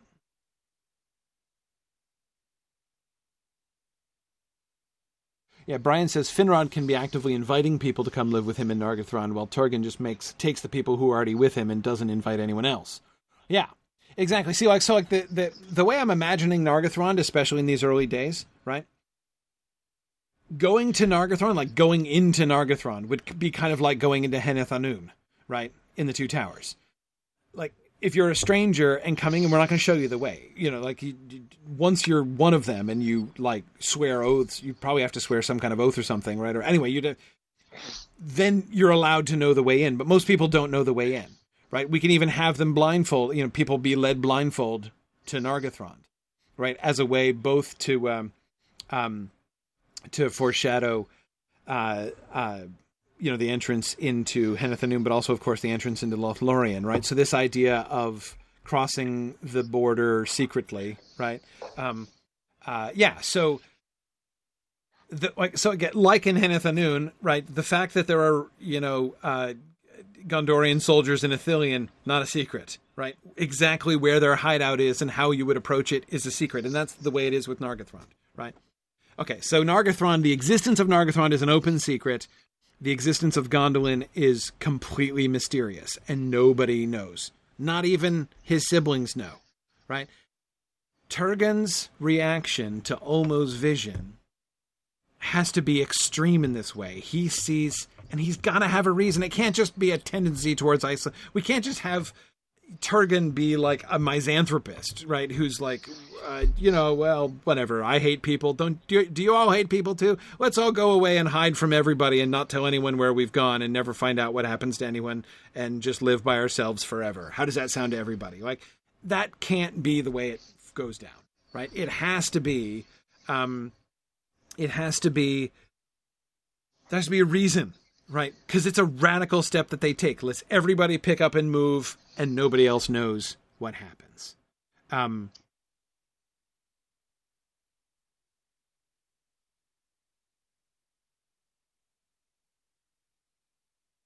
Yeah, and okay, Nick is right. Finrod doesn't require the allegiance of his citizens. Turgon does. Yeah, no, when I was thinking of swearing oaths, I only meant, like, before you get to actually know, like, who actually can know the way to Nargothrond, right? Who doesn't get blindfolded on the way in, was all. Yeah, Tony, I agree. Turgon, Tony, that's a wonderful analogy. I really love that analogy. Turgon sees Gondolin as something equivalent to Noah's Ark. That's a great analogy. I love that analogy. He's trying to preserve things, right? And so he's preserving everything. Like, bringing the Noldor and the Sindar together is kind of like taking two of each kind of animal right into the Ark with him. Yeah. I like that, right? And then, then later on, Ulmo is going to tell him to leave the boat, and he's not, and he's going to go down with the ship, right? Yeah, I think that, Tony, I think that's a really, really wonderful way to think about it. That's got to be, something like that has to be Turgon's vision, right? He knows Gondolin, this vision that was revealed to him by Ulmo. This is important because it is going to be the last stronghold. Like, this is going to be, if Cairn Amroth, according to Aragorn, is the heart of Elvendom on Earth, which is a debatable statement, I think. But anyway, I get why Aragorn thinks that. If that's the heart of Elvendom on Earth, Turgon thinks of Gondolin as this is the preserved. Elvendom on Earth is being preserved here, right? If everything else falls into shadow, we have Gondolin so that the memory of Valinor will never die in Middle-earth. And so he makes the two trees, right? The faux trees, right, that he erects. Yeah. Ellen, that's a really great way to think about it. Finrod wants to protect and Turgon wants to preserve. Yeah, that works. both of them sort of see that, like, when they receive their visions, they both are receiving, this sort of injunction to create a strong place, a strong secret place. Finrod sees it as a strong and secret, through secrecy, strong through secrecy, right? But strong as part of the ring of things. It's an active part of the Leaguer, right? Turgon sees it as an escape from that, right? Yeah. Okay, great. So in that way, both of them are. So now, hang on. So let's think about Turgon then in Nevrast. Turgon in Nevrast doesn't yet know. So remember, we were having Turgon have these. He was like this sort of semi-prophetic, sort of priestly kind of figure way back in Ahriman, right? We were putting Turgon in that mode. He was the one who was like having forebodings of the future, right? When he establishes Nevrast, he can have forebodings of the future, right? He starts opening himself to like actively recruiting Sindar, right? He more than any of the other non-Finarfin Noldor, he sees the importance of joining with the Sindar. But he doesn't quite know why yet, right? He just has a sense that he should be doing this, right? That this is really important. So he will be a strong voice for reconciliation, but his voice for reconciliation is non-pragmatic, right? Fingolfin and even Maedhros are like, we need to work together with the Sindar because, we need to maximize our forces against Morgoth up there, right? Our odds are best in survival and success if we all work together, right? So there are some people who are arguing for reconciliation, but it has that pragmatic edge to it, right? Especially pragmatic, I think, from Maedhros and the Feanorians who care at all. The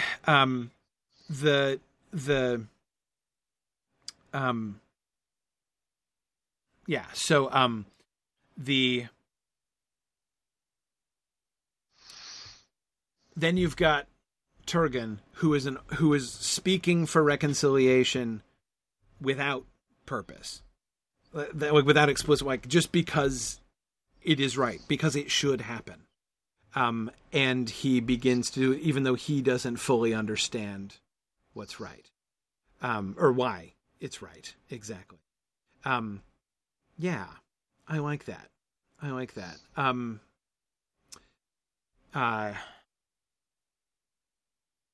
And sure, I'm willing to have a certain amount of tension between Turgon and the Feanorians, right? And have there be a little bit of irony of him being actively seeking reconciliation with the Sindar, but still being uncomfortable with the Feanorians. Sure.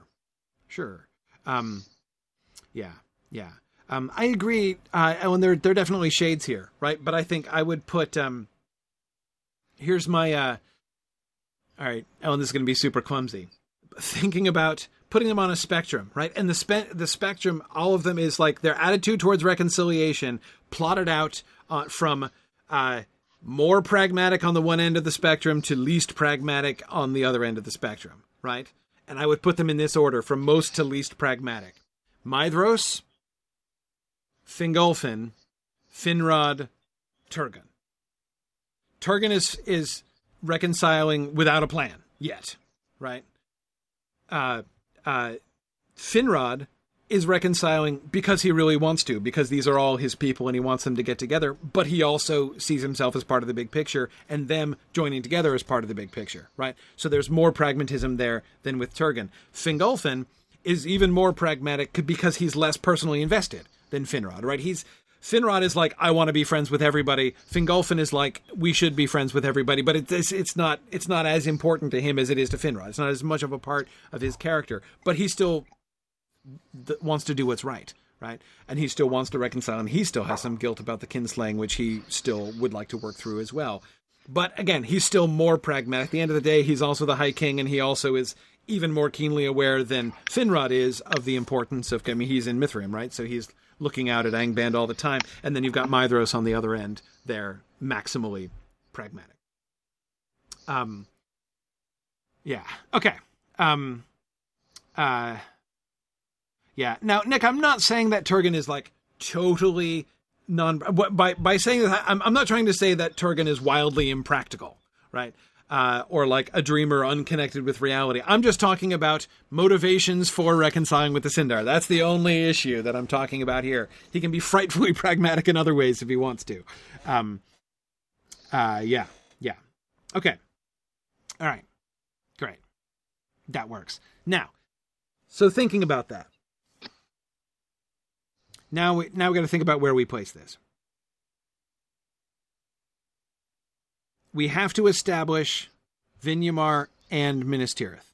Their first places are important because those obviously cannot be cut because we're going to need both of them later, and it's really important to establish both of them here. Vinyamar, super important because the whole Tuor story is going to be nonsense if we don't clearly establish Vinyamar, and Minas Tirith is less important than Vinyamar, but still important. We do still need to establish that. So, as I recall, episode 4, right? Episode 4 is the building episode. That's the episode which we could actually title of Beleriand and its realms. It totally has to be an episode title somewhere in this season, doesn't it? Absolutely. Yes. Okay, I was right. It is episode 4. So we've got the establishment of Vinyamar, the establishment of Minas Tirith, probably, right? Yes. The rebuilding of the Havens, right? So we have one episode which is just from beginning to end, one long set of building construction montages. That's great, right? Don't you think that's great, Dave? Right? Yes. We just go back and forth from site to site, right? Looking at the building of buildings. Awesome. Can we also have like steering committee meetings? Oh man, yes. High drama of the construction steering committee meetings. Absolutely. Yeah. It'd be like watching the city council proceedings on the local access TV network. Absolutely. What could be better? Yeah. Okay. I mean, I obviously I know other things happen in this episode. At Nan Elmoth, right? Okay, right. We do the flashback to Eol and Nan Elmoth. Sure. Yeah. Why not? Okay. Galadriel and Doriath. Yeah. Can we interrupt this for an interlude of Galadriel talking to Melian here? You're right. Yeah. And so we also had in episode 4 as no, it wasn't in episode 4. Drat. The drama doesn't start until episode 6 as far as the Noldor and Sindar are concerned. Rumors and such don't start till episode 6. So, all right. Well, anyway, okay. Yeah, exactly. Both Nick and Tony said it's Elvish C-SPAN is what we get in episode 4. Yeah. So, okay. Right. No, that's cool. I'm just, Phil says, would you need building inspections as well? Oh, see, there's the drama, right? The drama comes when the inspectors come and like, so they come to Vinyamar and they're like, is that up to code? Let's check that out. Yep. No, that's all great. So this needs to be in episode 4. Why does this need to be in episode 4? Episodes 1 and 2, we are sorting out the Noldor. Right, the Noldor aren't even sorted, like as far as who's High King and all that, and Maedhros getting back and getting better, and Galadriel setting off maybe to Doriath, right? As we were talking about before. Fine. I think we could. Yeah, the Noldor claiming their realms. Why do we wait until 4? Why can't we do that in 3? I'm not sure we're crowning him High King in episode 3. That seems too late to me. What's going on in episodes 1 and 2? I mean, I know we got to rescue Maedhros, but surely if we're rescuing Maedhros in episode 1, we can be crowning Fingolfin by the end of episode 2? Right? I mean, like, I know that Maedhros needs to get better, right? But we don't have to do his, like, fighting with my left hand training montage yet, right? He doesn't have to be he doesn't have to be in fighting trim before he can abdicate, right? And acknowledge Fingolfin as the High King. And time can pass between episodes 1 and 2, right? If he's like carried by Fingon back into camp at the, in episode 1, he can be better in episode 2, right? Why not? Like, time can pass in between. So I'm not seeing why we would postpone the Fingolfin as High King until episode 3. Exactly. So, yeah. I think we could do that. Yeah. Again, because time can pass. It's all good. So All that means is we have to make some effort to show time passing between episode 1 and 2. No problem. Time's going to be passing all over the place in this season, so that's fine. So yeah, so if we do that, that looks good. Then, see, what I'm thinking here is this bleeds us into episode 3 potentially for people to go off and start establishing realms, right? So we don't have to have every single building in Beleriand every city in Beleriand constructed in episode 4. We can split those between episode 3 and episode 4. This would also give us more time to put Finrod in Minas Tirith, right, before he's got to leave it. And Turgon and Vinyamar, because we're going to need to establish this. In my opinion, honestly, the building of the cities is less important than the establishment of what those things mean, right? So what do those things mean? What does Minas Tirith mean? Minas Tirith means I don't mean the translation of the term. It means the Tower of Guard, but like that's the point, right? Finrod is I think it should be called Minas Tirith from the beginning.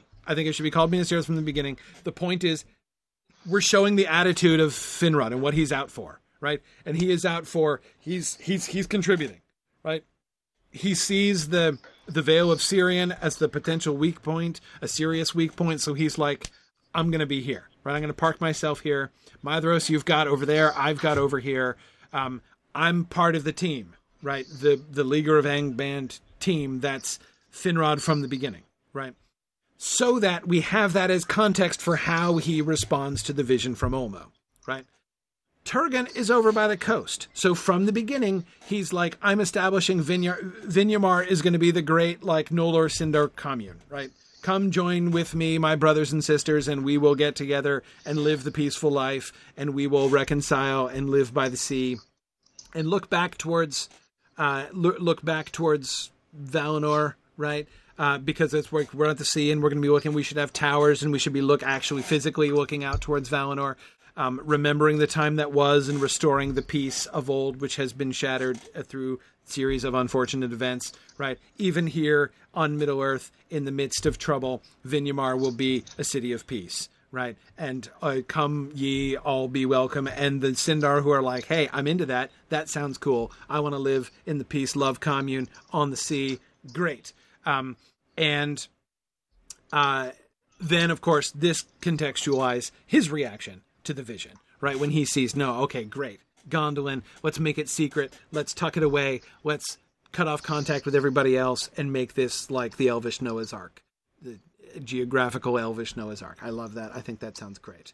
And yes, Nick, I agree. Neverast's position as a port should also be attractive to the Falathrim refugees. Absolutely. So a lot of the Sindar a lot of the Falathrim end up living with him too, and then get locked up inside the mountains, which should make them very happy. Yeah, exactly. So Nevrast being geographically out of the way does really fit with that. I agree, Ellen. I think that all works really, really well. Yeah. Okay, cool.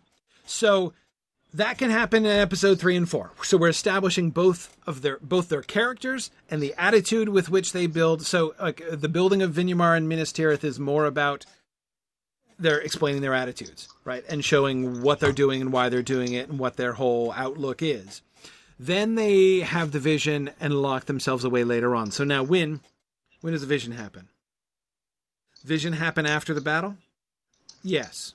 The vision happens after the battle. So the battle happens and it's clear. So on the one hand, because we have the two different directions that on the one hand, the battle can lead you to being overconfident. Like, hey, look, we've got this Leaguer thing, right? We have this nailed. We totally destroyed them. We have successfully put Angband in Leaguer. We're great, right?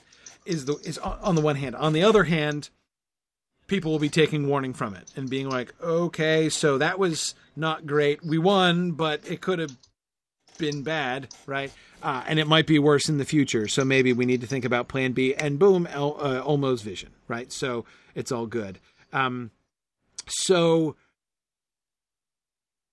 that the vision from Ulmo comes after episode 8 would make sense. So is that where we have this? Do we have where's the Ulmo vision? Is that somewhere here? Ulmo's dreams come to Finrod and Turgon.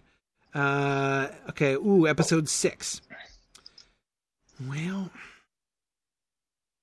we could do that.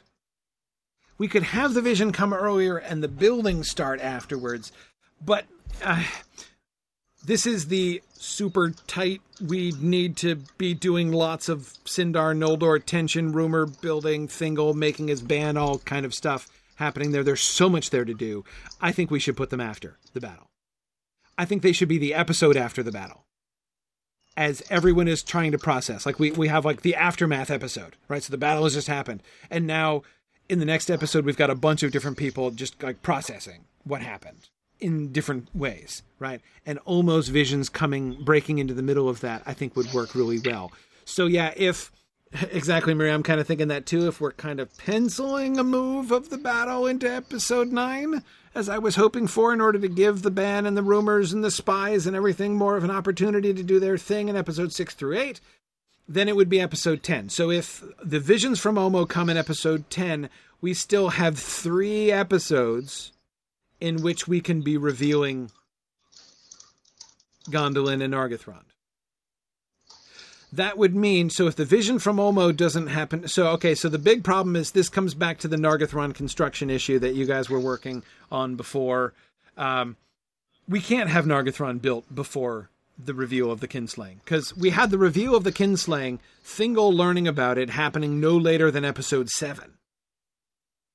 So if Nargothrond is going to get built, not just conceived of, not just the vision happen, but if Nargothrond is going to be constructed before Thingol finds out about the Kinslaying, then it's got to happen way early. We're not going to have time for Minas Tirith. I mean, it's going to have to be at the time of the Merith Atherthad that Nargothrond is a building, right? And I don't think that can work. I don't think that can work. I think we have to make it afterwards, which means. So Nick, I'm afraid your desire to preserve economy is being blown out the window. Post-ban. So thinking about Thingol's arc, right? If episode 7 is when Thingol blows his top, right, and bans Quenya, there will be 2 events that happen afterwards, which challenge his perspective, right? Which challenge him to like be okay with this, right? Or move towards reconciliation despite what he has learned. One of those is going to be Galadriel and Celeborn, right? Their engagement and subsequent wedding. The other is going to be Finrod and his desire to continue working with Thingol. So we can make the Nargothrond story be part of the bridge building process. Nargothrond, bridge building, right? Come on. That's funny. Anyway, yeah. So, right, Ellen, I agree. The Dagor Aglareb works there as well. Okay, Thingol isn't going to really participate in the Dagor Aglareb because the Dagor Aglareb is going to come right when Thingol is still in, like, I don't want to call it petulant because the Kinslaying's a big deal. I'm not saying he's totally blowing that out of proportion. But anyway, I mean, when he's still really upset, right? So I agree, Brian. Melian's reaction should push Thingol away from hostility and towards some kind of reconciliation. And I'm thinking the engagement with Celeborn and Galadriel has a role there too, right? Thingol blows his top. Then comes the Dagor Aglareb, which is a bit of a wake-up call, right? But he's still kind of resolute. Then Celeborn reveals, A, that he knew about it before and didn't tell Thingol, and B, that he's getting married to Galadriel, right? And this challenges Thingol even more, and this is, I think, where Melian really comes in and sort of comes in on the side of that. And then the third thing. So then after those things have already come to sort of shake Thingol's process there, right? Then Finrod approaches him and is like, so I've got this vision, right? Nargothrond, what do you think? Can you help me out with that? And so that becomes a latter part of the season thing and becomes Thingol working towards reconciliation, though still not really there, right? And Ellen, you're absolutely right. We do want Luthien to be a voice of reconciliation. So if she's going to act for reconciliation in the Merith Atherthad, as we were suggesting at the end of last time, Again, Sauron trying to stir up trouble, and she subdues the trouble, right, during the Marath Adderthad. We certainly want her to be a voice for reconciliation with her mom, right? I don't see why she can't be there, right? So we have, like, Melian and Thingol and Luthien all there. We could have a scene with the three of them talking about the engagement, right? And Celeborn, right? I think that could be fine. So Nick, that would mean you're right. The dwarves kicking the exiles out of Nargothrond, the exiled dwarves out of Nargothrond, would have to be up here, right? We would need that to come. If the vision, the Ulmo vision happens in episode 10, because I'm still penciling in the battle for episode 9 now. I'm wanting to push that up to leave more space. So if the vision from Ulmo happens in 10, the earliest that Finrod's approach to Thingol could happen would be episode 11. Neither Nargothrond nor Gondolin, do they need to be finished? Yeah, they should be. We need to put what's-his-face, Turgon, into Gondolin by the end, right? Yeah. We do need to, I mean, they could still be living out of boxes, but they need to be there, right? Actually, living out of boxes, I like that idea, right? What if we show, what if we save the full reveal of Gondolin, the full visual reveal of the city of Gondolin until season 5? What if at the end we show Turgon and his people coming, because the Tumladen is large, right? The valley is large. We show them, like, camping in the valley and building the city, right? So they're there. And so he brings them into the valley and he closes off the entrance, right? And now they're going to go about building their little elvish utopia in the middle of the valley, right? So that we don't have that. Anyway, I'm not insisting on that or anything. Just brainstorming, right? How we can have this, how we can squeeze this into the end of the season without having Gondolin appear like a pop-up book, right? Like between 2 episodes. Because again, we need to get them there, but we don't need to have it. I mean, in a way, actually, remember one of the larger issues that we had between season 4 and 5 was Arathel, right? We needed to get Arathel sick of Gondolin by season 5 and fairly early in season 5 so she can get out and marry Eol under sketchy circumstances. And we didn't want it to make it look like she was just bored instantaneously, right? So that's exactly what I'm thinking, Ellen. If we send her to Gondolin and have Gondolin not fully done, right? By the time then if we only have, the surveyors at work there on top of the little hill in the middle of on top of the rock upon which Gondolin is going to be constructed, which is in the middle of the valley, right? If in episode 13, right, we show Turgon out there with the surveying crew, right, looking about laying the foundations for Gondolin on that rock, then when at the beginning of season 5, we come to Gondolin and the thing is fully built, we've established that a great deal of time has passed, right? So that's what I'm thinking. That's what I'm thinking. So yeah, I like that as a possible solution to this. Nick is getting worried that we're overpacking the end. Okay, well, let's look at the end. Of course. Let's look at the end. Let's just scan the end, shall we? What's happening at the end? What's this? This is Galadriel and Doria. That's fine. Not much happening there. Or being engaged and stuff, so that's fine. This is Fingolfin accepting the ban. Sure. Well, that's not so action-packed. That doesn't take too much time. All right, we've got a Glaurung. We've got Glaurung breaking out. Of course, that's the finale, sure. So we've got the fight against Glaurung there. Yep. Great. Got it. Okay, what's this tentative thing? Rog. Sure. Okay. Rog escapes and returns to Hithlum. All right, yep, that can happen sometime in there. Again, that's not like a full episode story or anything. We can have that happen in 11 or 12. Sure. What's this? Turgon moving to Gondolin, right? Yep, that's what I was... Or we can start them moving in episode 12. We can have them say, have him review it, or no, he'd... Yeah. reveal it to the people, and then we show them there in the last episode. Yeah, I think. Okay. Arthel's farewell visit to the east. Okay, but again, not a lot of, like, we just have to show her there, right? We wanted to show her hanging out with the Feanorians to establish that they're friends, right? So we need to have her there. Remember that scene we were going to do in Himmling, right? And it was going Telkar was going to be there, and we're going to get the dragon helm, right? Arthel can be there too. Yeah, sure. Yeah, the visit with Ignor and Fingon, that's it. And the acquiring of Narsil, right? It was Narsil, not the dragon helm, maybe. Whatever. Yeah, right. Okay, Narsil. Sure, exactly. So we can accomplish that, but again, we're not talking about a lot of action yet, so I'm still okay here. With the Sindar, the only thing we've got here in these later episodes is to Nargothrond. Yeah, sure. Okay. Right. Folks, moving in. Got it. What's down here?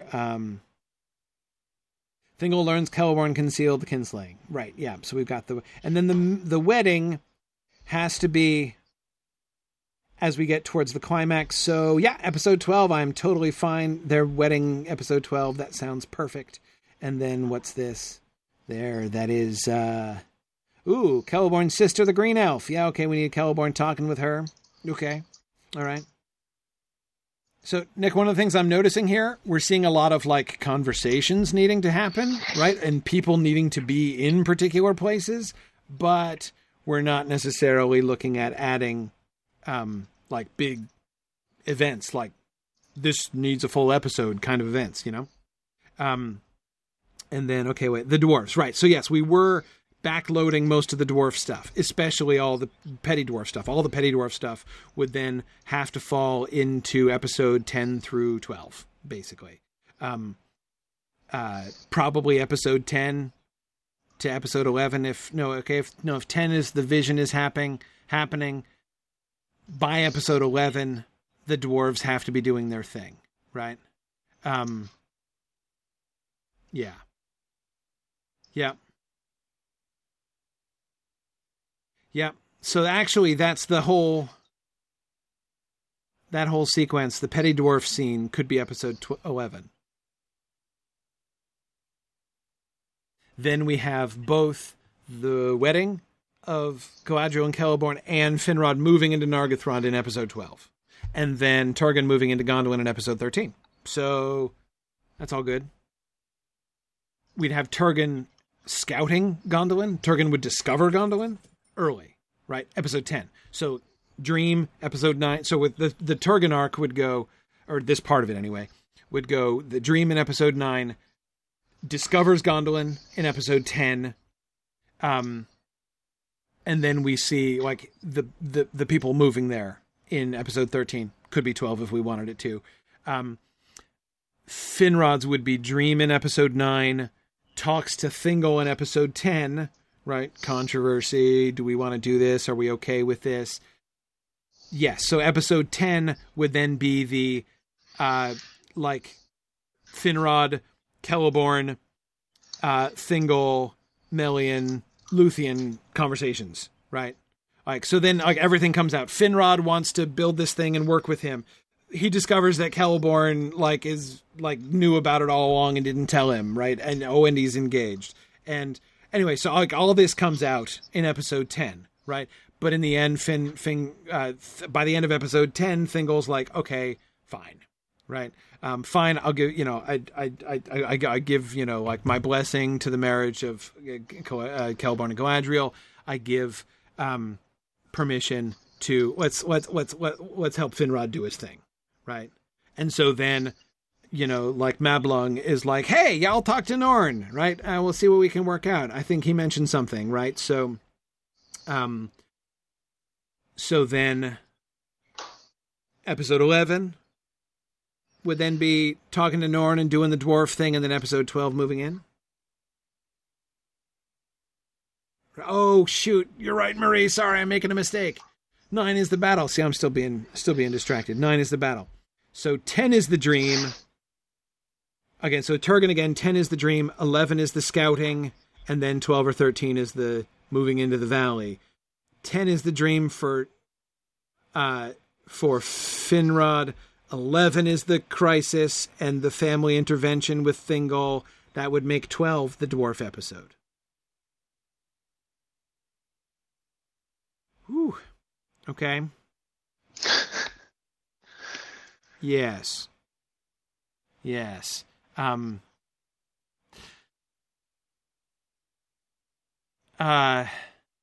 Nick. So hang on, Nick. I'm not understanding. How does this? How does putting the dwarf stuff at the end here not make it a part of the forgiveness theme? How does that end? I mean, I agree. It bring the way the forgiveness theme is. The forgiveness theme is going to be as complicated and multivalent as this entire season is going to be. Right? It's not that there's going to be one trajectory of like the forgiveness theme. Rather, it's going to be a true theme. That is an idea that will come up again and again in different ways, and we will see different people going in different directions with varying different kinds of outcomes, right? Based upon the extent to which they're willing to forgive.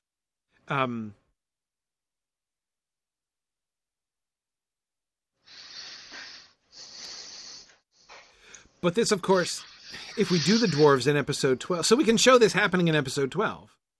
Like, I'm fine with that. Yeah. Oh.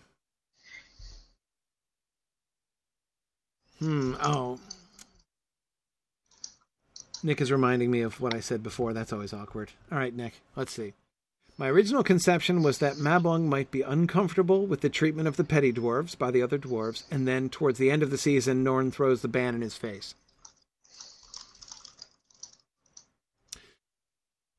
That could happen in this one episode. Well, why not squeeze it all into one episode, right? So Mablung talks to Norn. Norn is like, hey, I've got a great idea. Because I don't think it's going to get resolved, right? I mean, we're going to end just with discomfort with what happened with the petty dwarves, right? I mean, that's just going to be uncomfortable.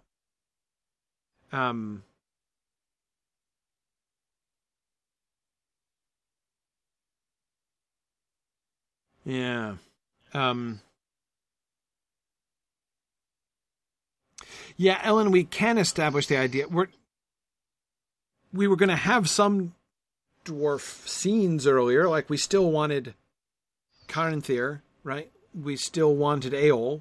We still wanted Telkar. It's just the petty dwarves story that would be stuck into episode 12. So we will have other dwarf moments, Caranthir, Telkar, Eol. We'll have other dwarf moments in which the concept of the exiled dwarves can be introduced, so that when we meet them in episode 12, we're not shocked, right? Yeah. Well, no, exactly, Ellen. I agree. The fact that the whole forgiveness thing is never ironed out between the exiles and the great clans. Yeah, no, exactly. That's not being reconciled is sort of the thing there. Yeah, Marie, you're right. We could have Norn and Mablung discuss petty dwarves before the kinslaying reveal. Yes. Yeah.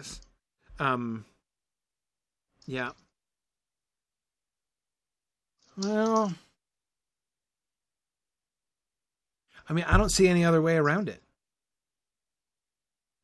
I mean, I definitely see why it might be cool to be able to do the petty dwarfs and incorporate them a little bit earlier in the trajectory, but I don't see how it could go. If it's going to be a Nargothrond thing, it's got to be after the dream, and how can the dream be before the battle?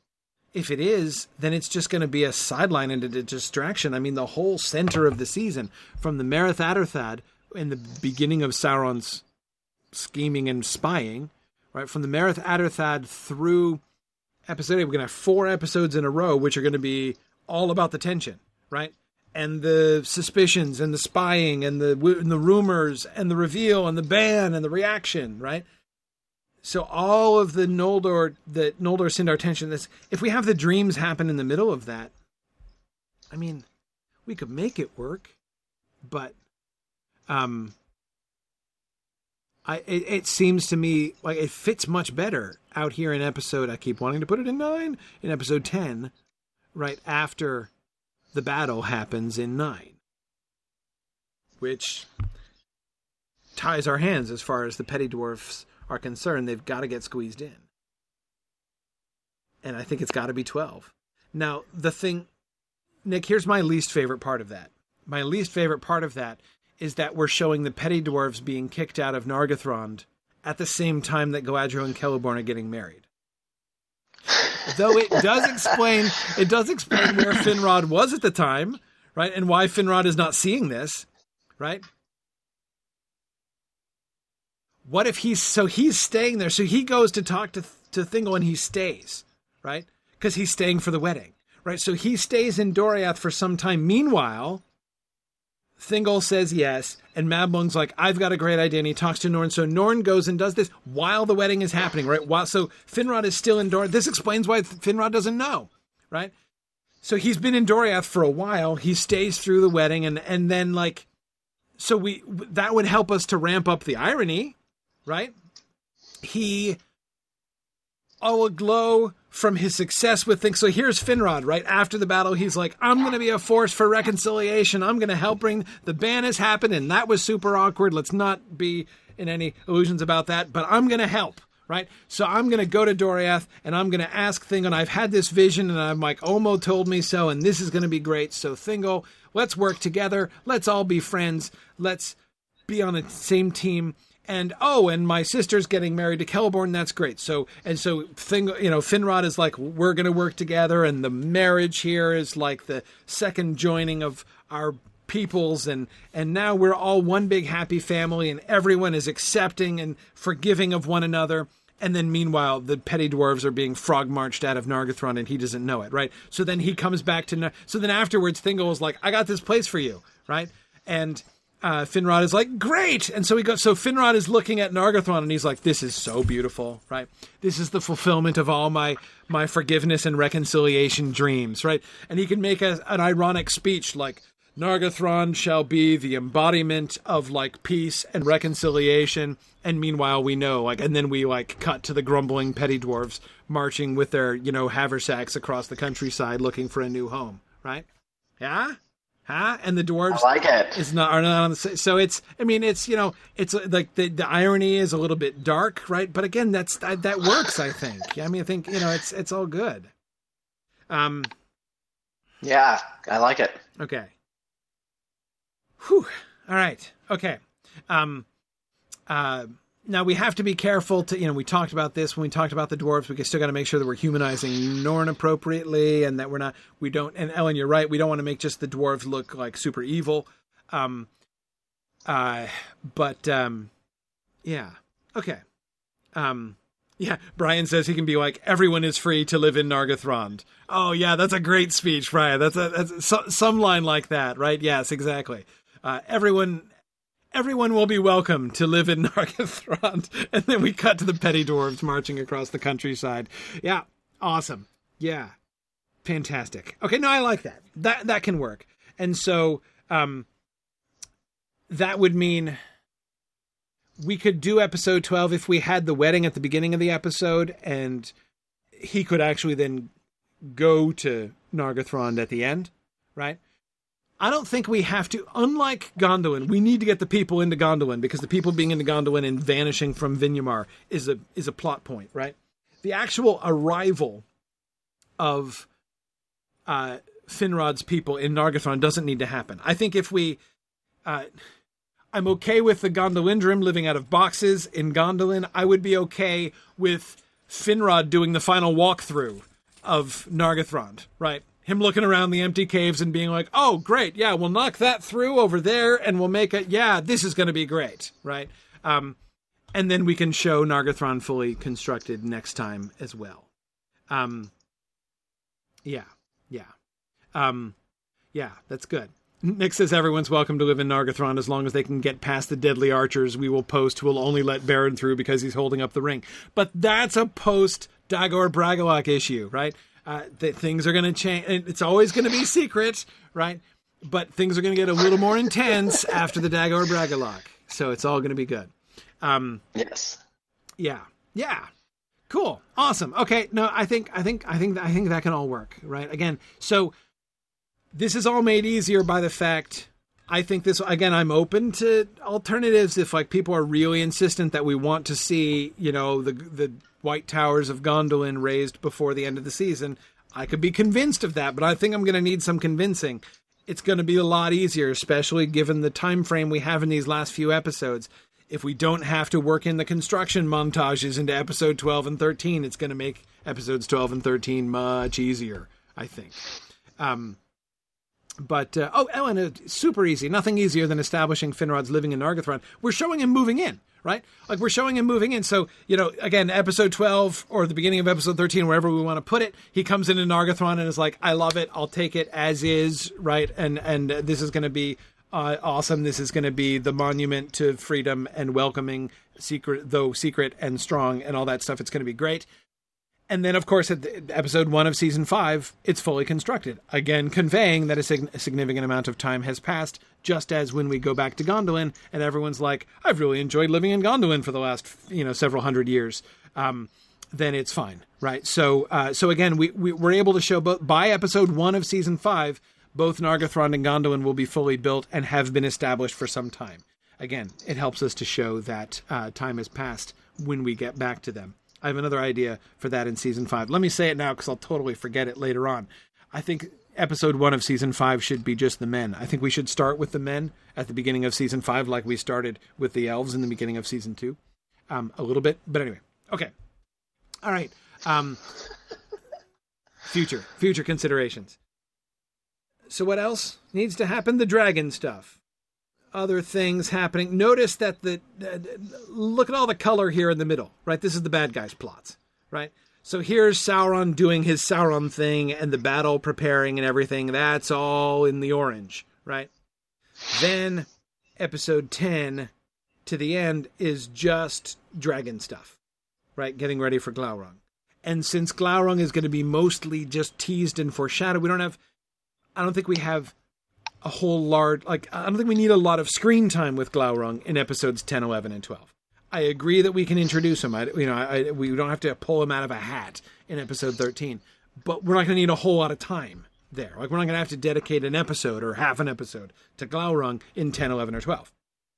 In fact, I think I recall us saying that we actually preferred to have less screen time. Yeah, exactly. Yeah. Okay, wait. Nick wants to know, is Norn acting alone or does he go back to Azekal for permission to work the deal? No.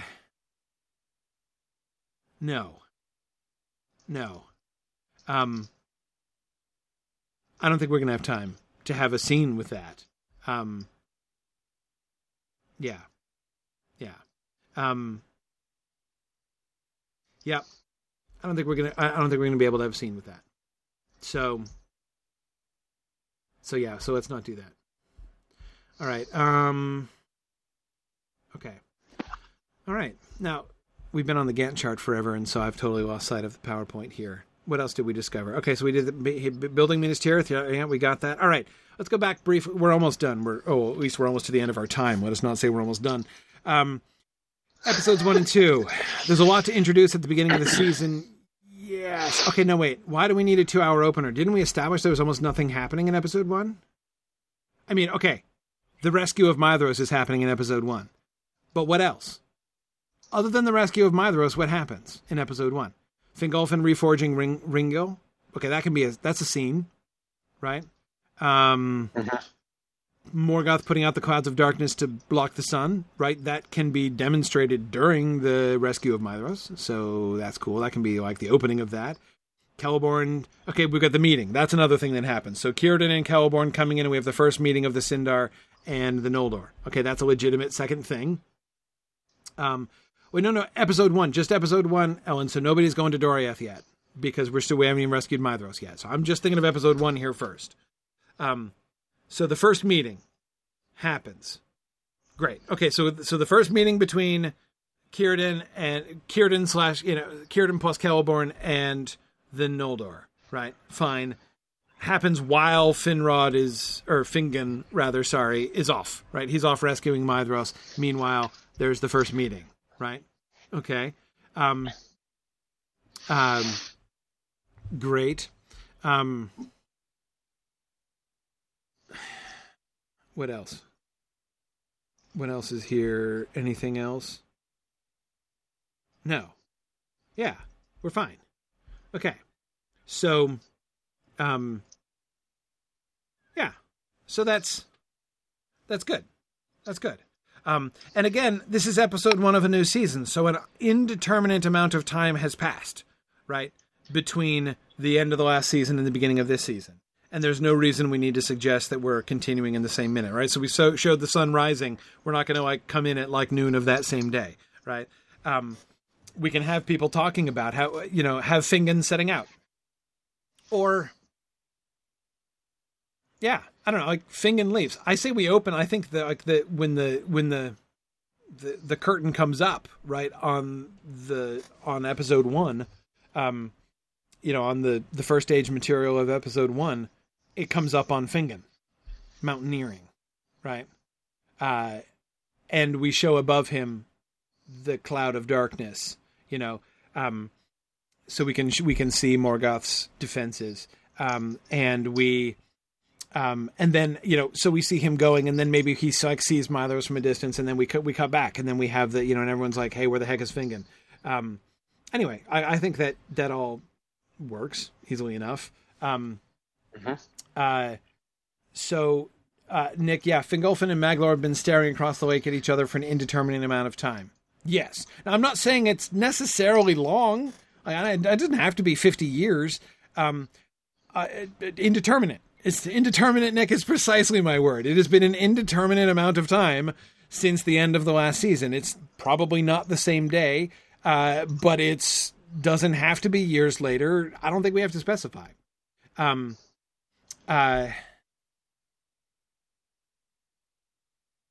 Just Fingon finds out about Maedhros' capture off screen? I don't know. But anyway, this is what we're going to do in the future episodes. All I'm saying is that doesn't sound to me like 2 hours of content, right?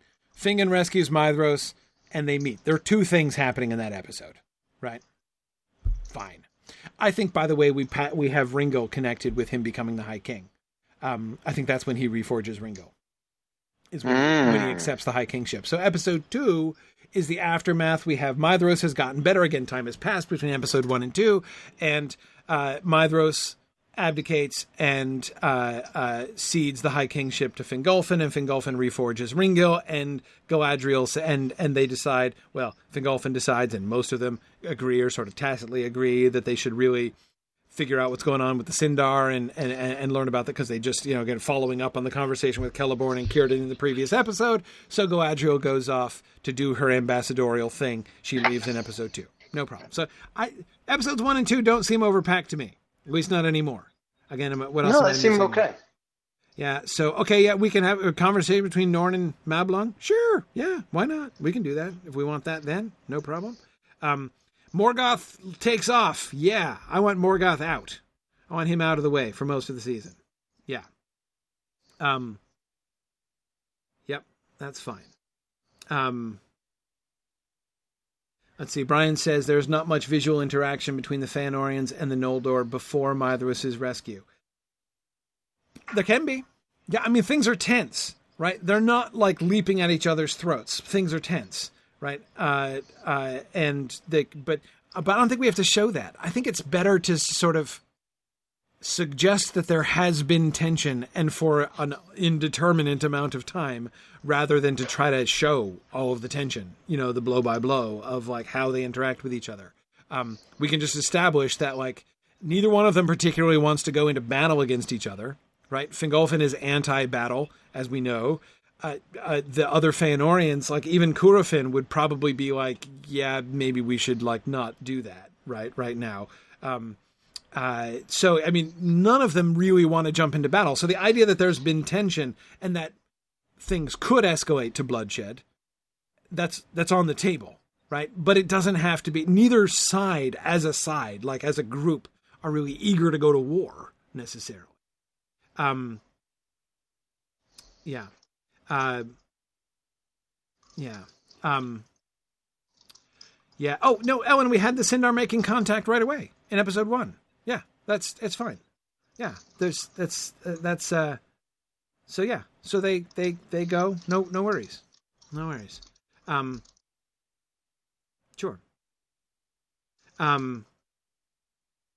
Let's see. Hakan said we wanted Morgoth to meet the spirit that became Glaurung early on. We'll come back to that. I'm not a huge fan of the spirit that will become Glaurung, introducing him as a character. We could, but I'm not overwhelmed by the idea. I don't know that we need it. We could do it, but I'm not 100% convinced. Not 100% convinced of that. Now,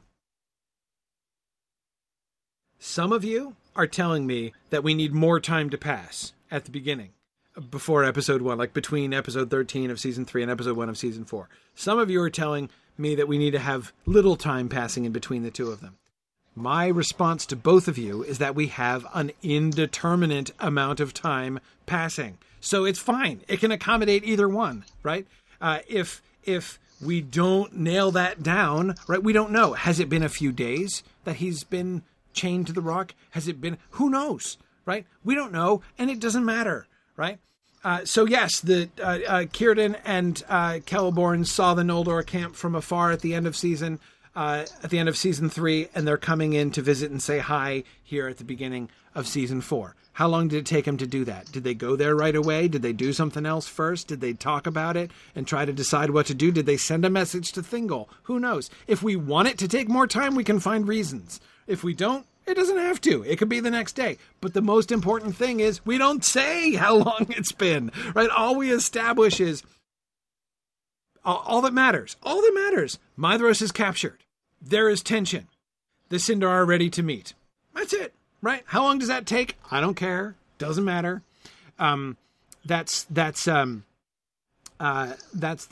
But Ellen, I'm not suggesting he waits until after Fingon rescues Maedhros. I just said they both happen in episode 1, and that I'm going to wait to iron out the details of that until we talk about episode 1. That's all. That's all. Yeah. Well, Nick, let me come back to the dragon concerns. I get the dragon concerns. I mean, I understand what the concerns are there. I don't want to short shrift it, is my concern here.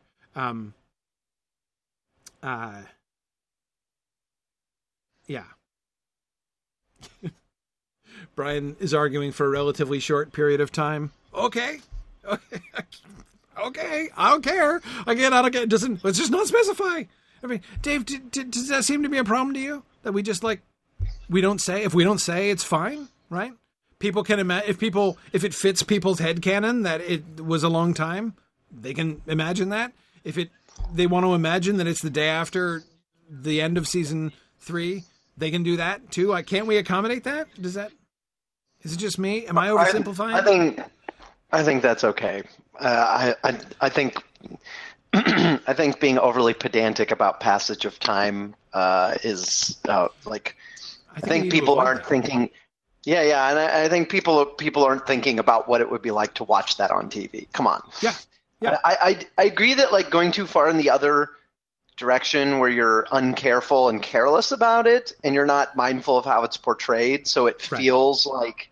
So it feels like characters are Ubering around a massive medieval continent. I agree that's also dumb. Right. But I think if we're thoughtfully vague, that works out best. Exactly. Yeah. So Ellen, in response to your Maedhros comment, see, again, we don't have to specify an amount of time in order to establish that Maedhros is profoundly changed by his torment. What we do is establish through our depiction of Maedhros that he is profoundly changed by his torment. Then you as viewer, right, can fill it in, right? If you're saying he must have been up on that cliff for a really long time to come out that way, then by all means think that. And our depiction won't stop you thinking that, right? If you can fit it into your own headcanon that it was a traumatic, though short experience. Goodness knows many experiences which don't last that long, nevertheless have a profound change on people, right? So if that works for you, you can do it. But we leave it an open canvas for people. People can make their own decisions on that, right? All our job is to show that Maedhros is profoundly changed, right? And that has to be consistent with what we show, right? But the whole point of not specifying the passage of time is that we don't have to take sides on these things. We don't. We just have to show the basic facts, right? Good. Okay, so excellent. Now, so I think that works. Episodes 3 and 4, and I think we've got it. There are a few issues that we need to get back to. Story arcs that need attention. Running out of time. Okay, let's see how much of this we've talked about. The dwarves, we need to know how they tie into other storylines. Do they get their own story? I wouldn't say their own story. I mean, we're going to get that. We're going to get a few important glimpses into the dwarves, right? We're going to see the dwarves interacting and establishing trade relations. We're going to see the dwarf craftsmen, and we're going to get some feel of that with Telkar, and especially with Eol and Telkar being creeped out by the swords, right? So we will learn not only that they're craftsmen, we'll see some of the dynamics of that, and Telkar is a positive example. We'll see the forging of Narsil and stuff like that. So we'll get some like cultural elements, right, of the dwarves there. And then, of course, we get the big petty dwarf issue with Nargothrond at the end, which should be, if we do it right, very moving.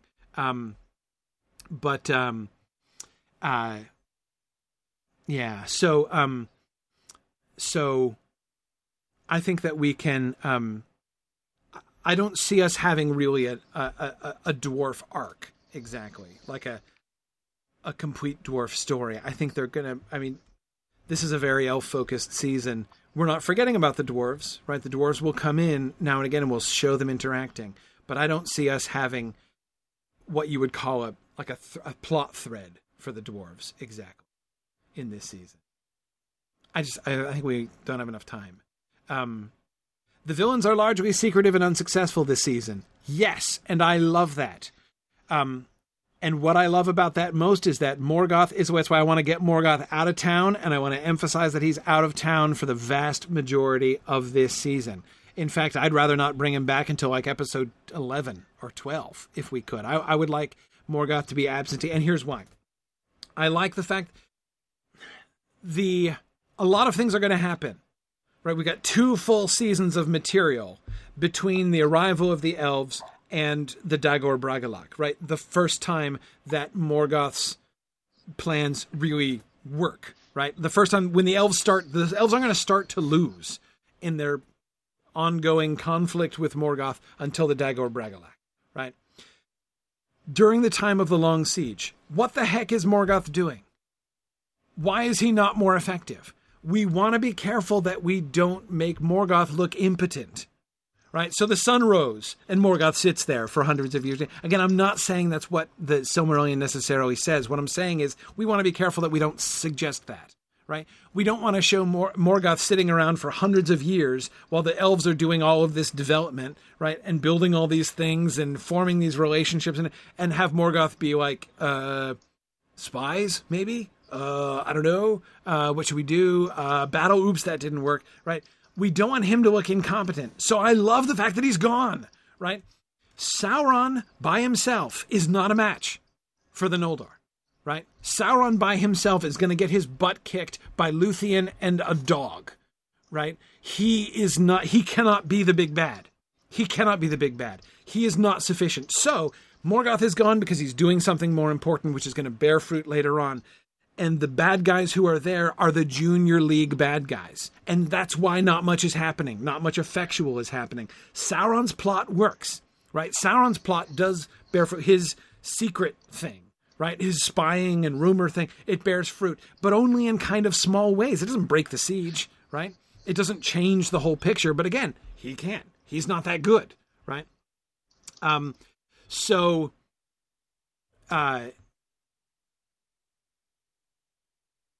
Yeah, so I like Morgoth being gone. Does he need to be back in time to be more part of the Glaurung story? Yeah, I mean, dragons do have to be Morgoth's project. They can't be Sauron's project. But this gets back to the dragons issue. Spoiler. Nick, I don't think I agree with you about Glaurung as interlude at the end of the season. Surprise, surprise, Nick. I don't agree with you. I know you're going to be shocked to find that I don't agree with you. But I'm not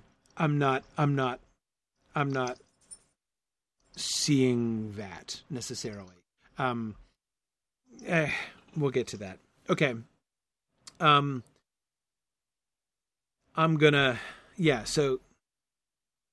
I don't think it will feel disconnected. I don't think it need feel disconnected, but I'll come back to that. I don't have time for that right now, but I want to come back to that at the beginning of next time. We'll talk about the dragon thing. Where do Fingolfin and Thingol's stories end for now? We did that with Thingol, right? Thingol making moves towards reconciliation, getting over it a little bit, right? So we've got in episode 12, the Nargothrond thing and the wedding thing, right? And him still not being perhaps psyched about that, either one of those things, but him kind of being brought around, right, to some extent. Fingolfin.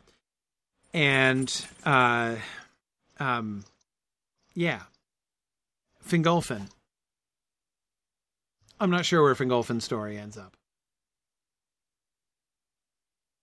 We kind of move away from the north, honestly, after the battle. Fingolfin will be a center point of the, come on guys, we need to get together, and oh great, the ban is happening, and like everything is falling apart right at the moment when the orcs are about to attack. We really need to pull this together, people.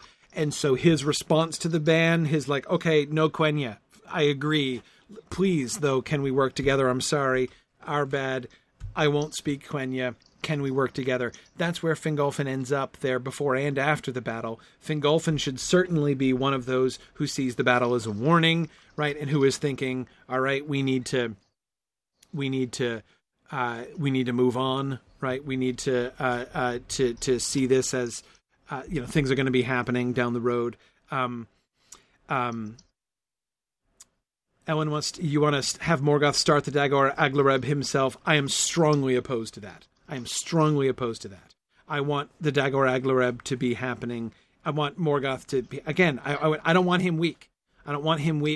And I like the plot that we had of him being away, coming back after the Dagor Aglareb, and Sauron being like, he started it, right? I don't like that at all. I want him to be absent.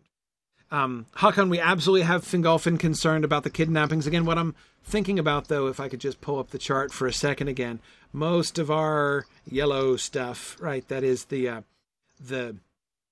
episode, the last quarter of the season, the post-battle quarter of the season, is mostly Doriath and Gondolin, Nargothrond, Doriath focused. We don't have much going on with Fingolfin, and I think that's okay. We can come back to him. I don't want to forget him, but I don't see that he has a major role in the storylines that are happening there until, of course, Glaurung comes out, and then his people are. So, in a sense, where I see Fingolfin being at the end, so in episode 10, after the battle, battles episode 9, episode 10, we see Fingolfin being like, okay, it is imperative, right? We must join together. If we're not working together, like, we won this time, but we might not win next time. Next time he's going to come back with something bigger and worse, and it's going to be awful. So we need to get together, right? And then episode 13, Glaurung comes out. And so here's Fingolfin, right? Being like, see, like, we need to be ready. And so they fight off, and we do have some working together, right? With Glaurung. But I don't see a lot happening like episode 11, episode 12. I don't see a lot of like movement necessarily with Fingolfin. Yeah.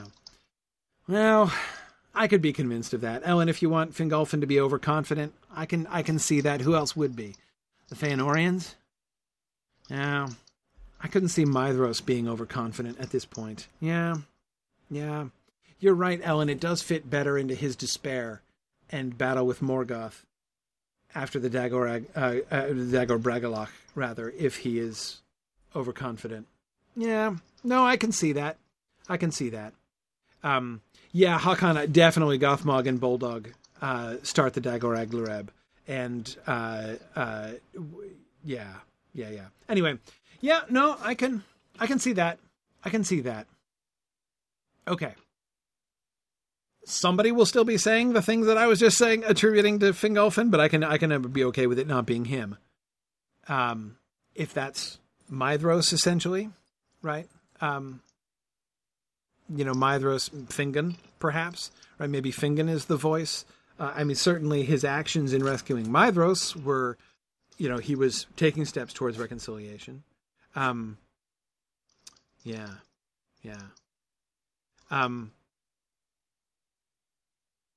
Okay. Sure. All right. So if we have Fingolfin be the primary voice for, see, we won the battle, we will win every battle, the orcs can't stand against us, Morgoth has no choice, and, the Noldor are victorious. Okay. Somebody's got to say that, so it works for me to make that Fingolfin. Sure. Great. Okay.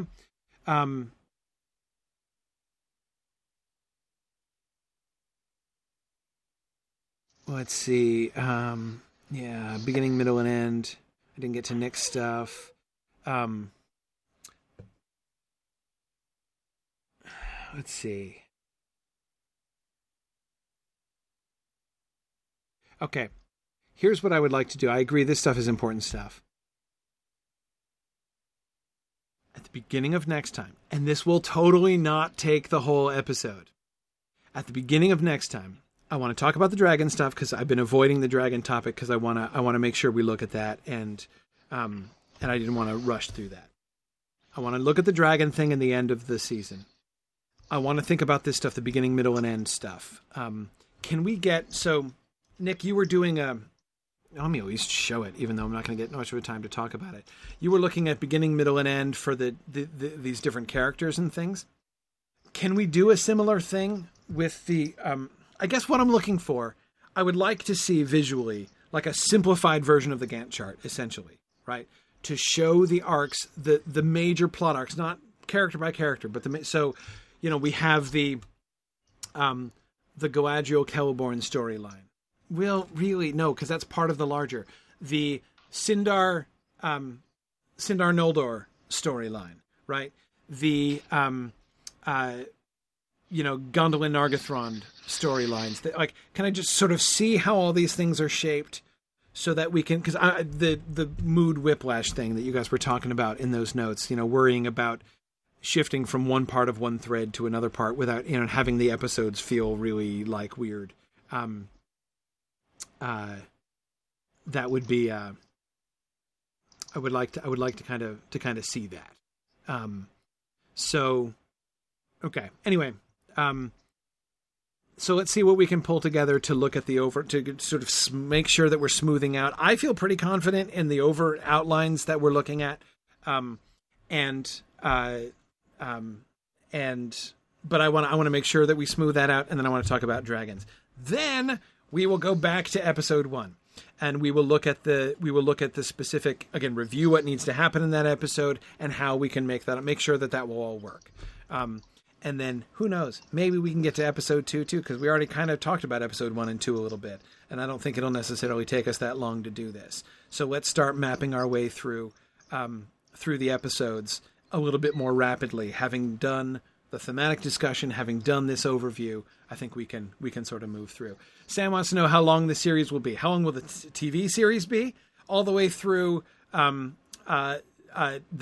last scene of the last episode of the last season, Sam, is going to be Sam Gamgee getting on a boat. Right, that's it. That's it. Are you sure? We're not going to go all the way to Legolas and Gimli? You don't want to do the later career adventures of Legolas and Gimli? Yeah. To be honest, spoiler for 25 years from now, I kind of want Legolas and Gimli to be on the boat when Sam gets on it. Like I kind of want to put them on the same boat, frankly. unless I've got a good reason to not do that, like a good reason for what story stuff I want to accomplish before, Legos and Gimli leave. I think I'm packing them on the same boat. Anyway, yeah. So ballpark number of seasons, Sam, 20, 25, something like that is what I'm thinking ish, yeah. Yeah. Yeah, roughly. So yeah, no problem. And we're in season 4 now. So, before, that should put me, we should finish this before I hit 80, years old. That is. So, we'll be fine, right? Should be all good. All right. Thanks everybody for joining us. This was it was good. I'm feeling much better about the season outline now. I thought that this stuff. Thank you guys so much for all the work that you've done. The thinking that has gone into the Gantt chart here is phenomenal. Could never have done this without you guys having mapped this stuff out. And the idea to use this as a form, Nick, was that your idea? Anyway, like the Gantt chart form, brilliant way. Yeah, really, it would have been insane to do it without it. Absolutely impossible. And thanks everybody, as always, for your contributions on the discussion boards and everything. This has been great. Really glad to see this kind of coming together here. And again, so next time, dragons, make sure we're smoothing out the overview there, and then we will get into episodes 1 and 2. I'm confident we're going to do episodes 1 and 2 next time. Now, you may ask, when exactly is next time? Because we had to go off schedule for this week. So my plan is we will meet next week. On the 5th of April, because that's returning to our original schedule.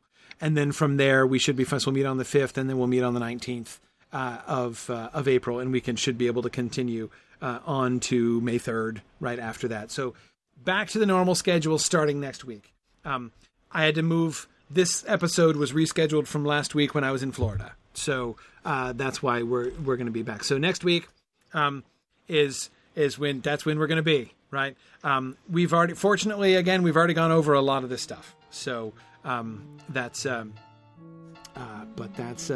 going to happen. So thanks. Oh, it was Philip's idea for the Gantt chart. Great, Marie. Thanks for that.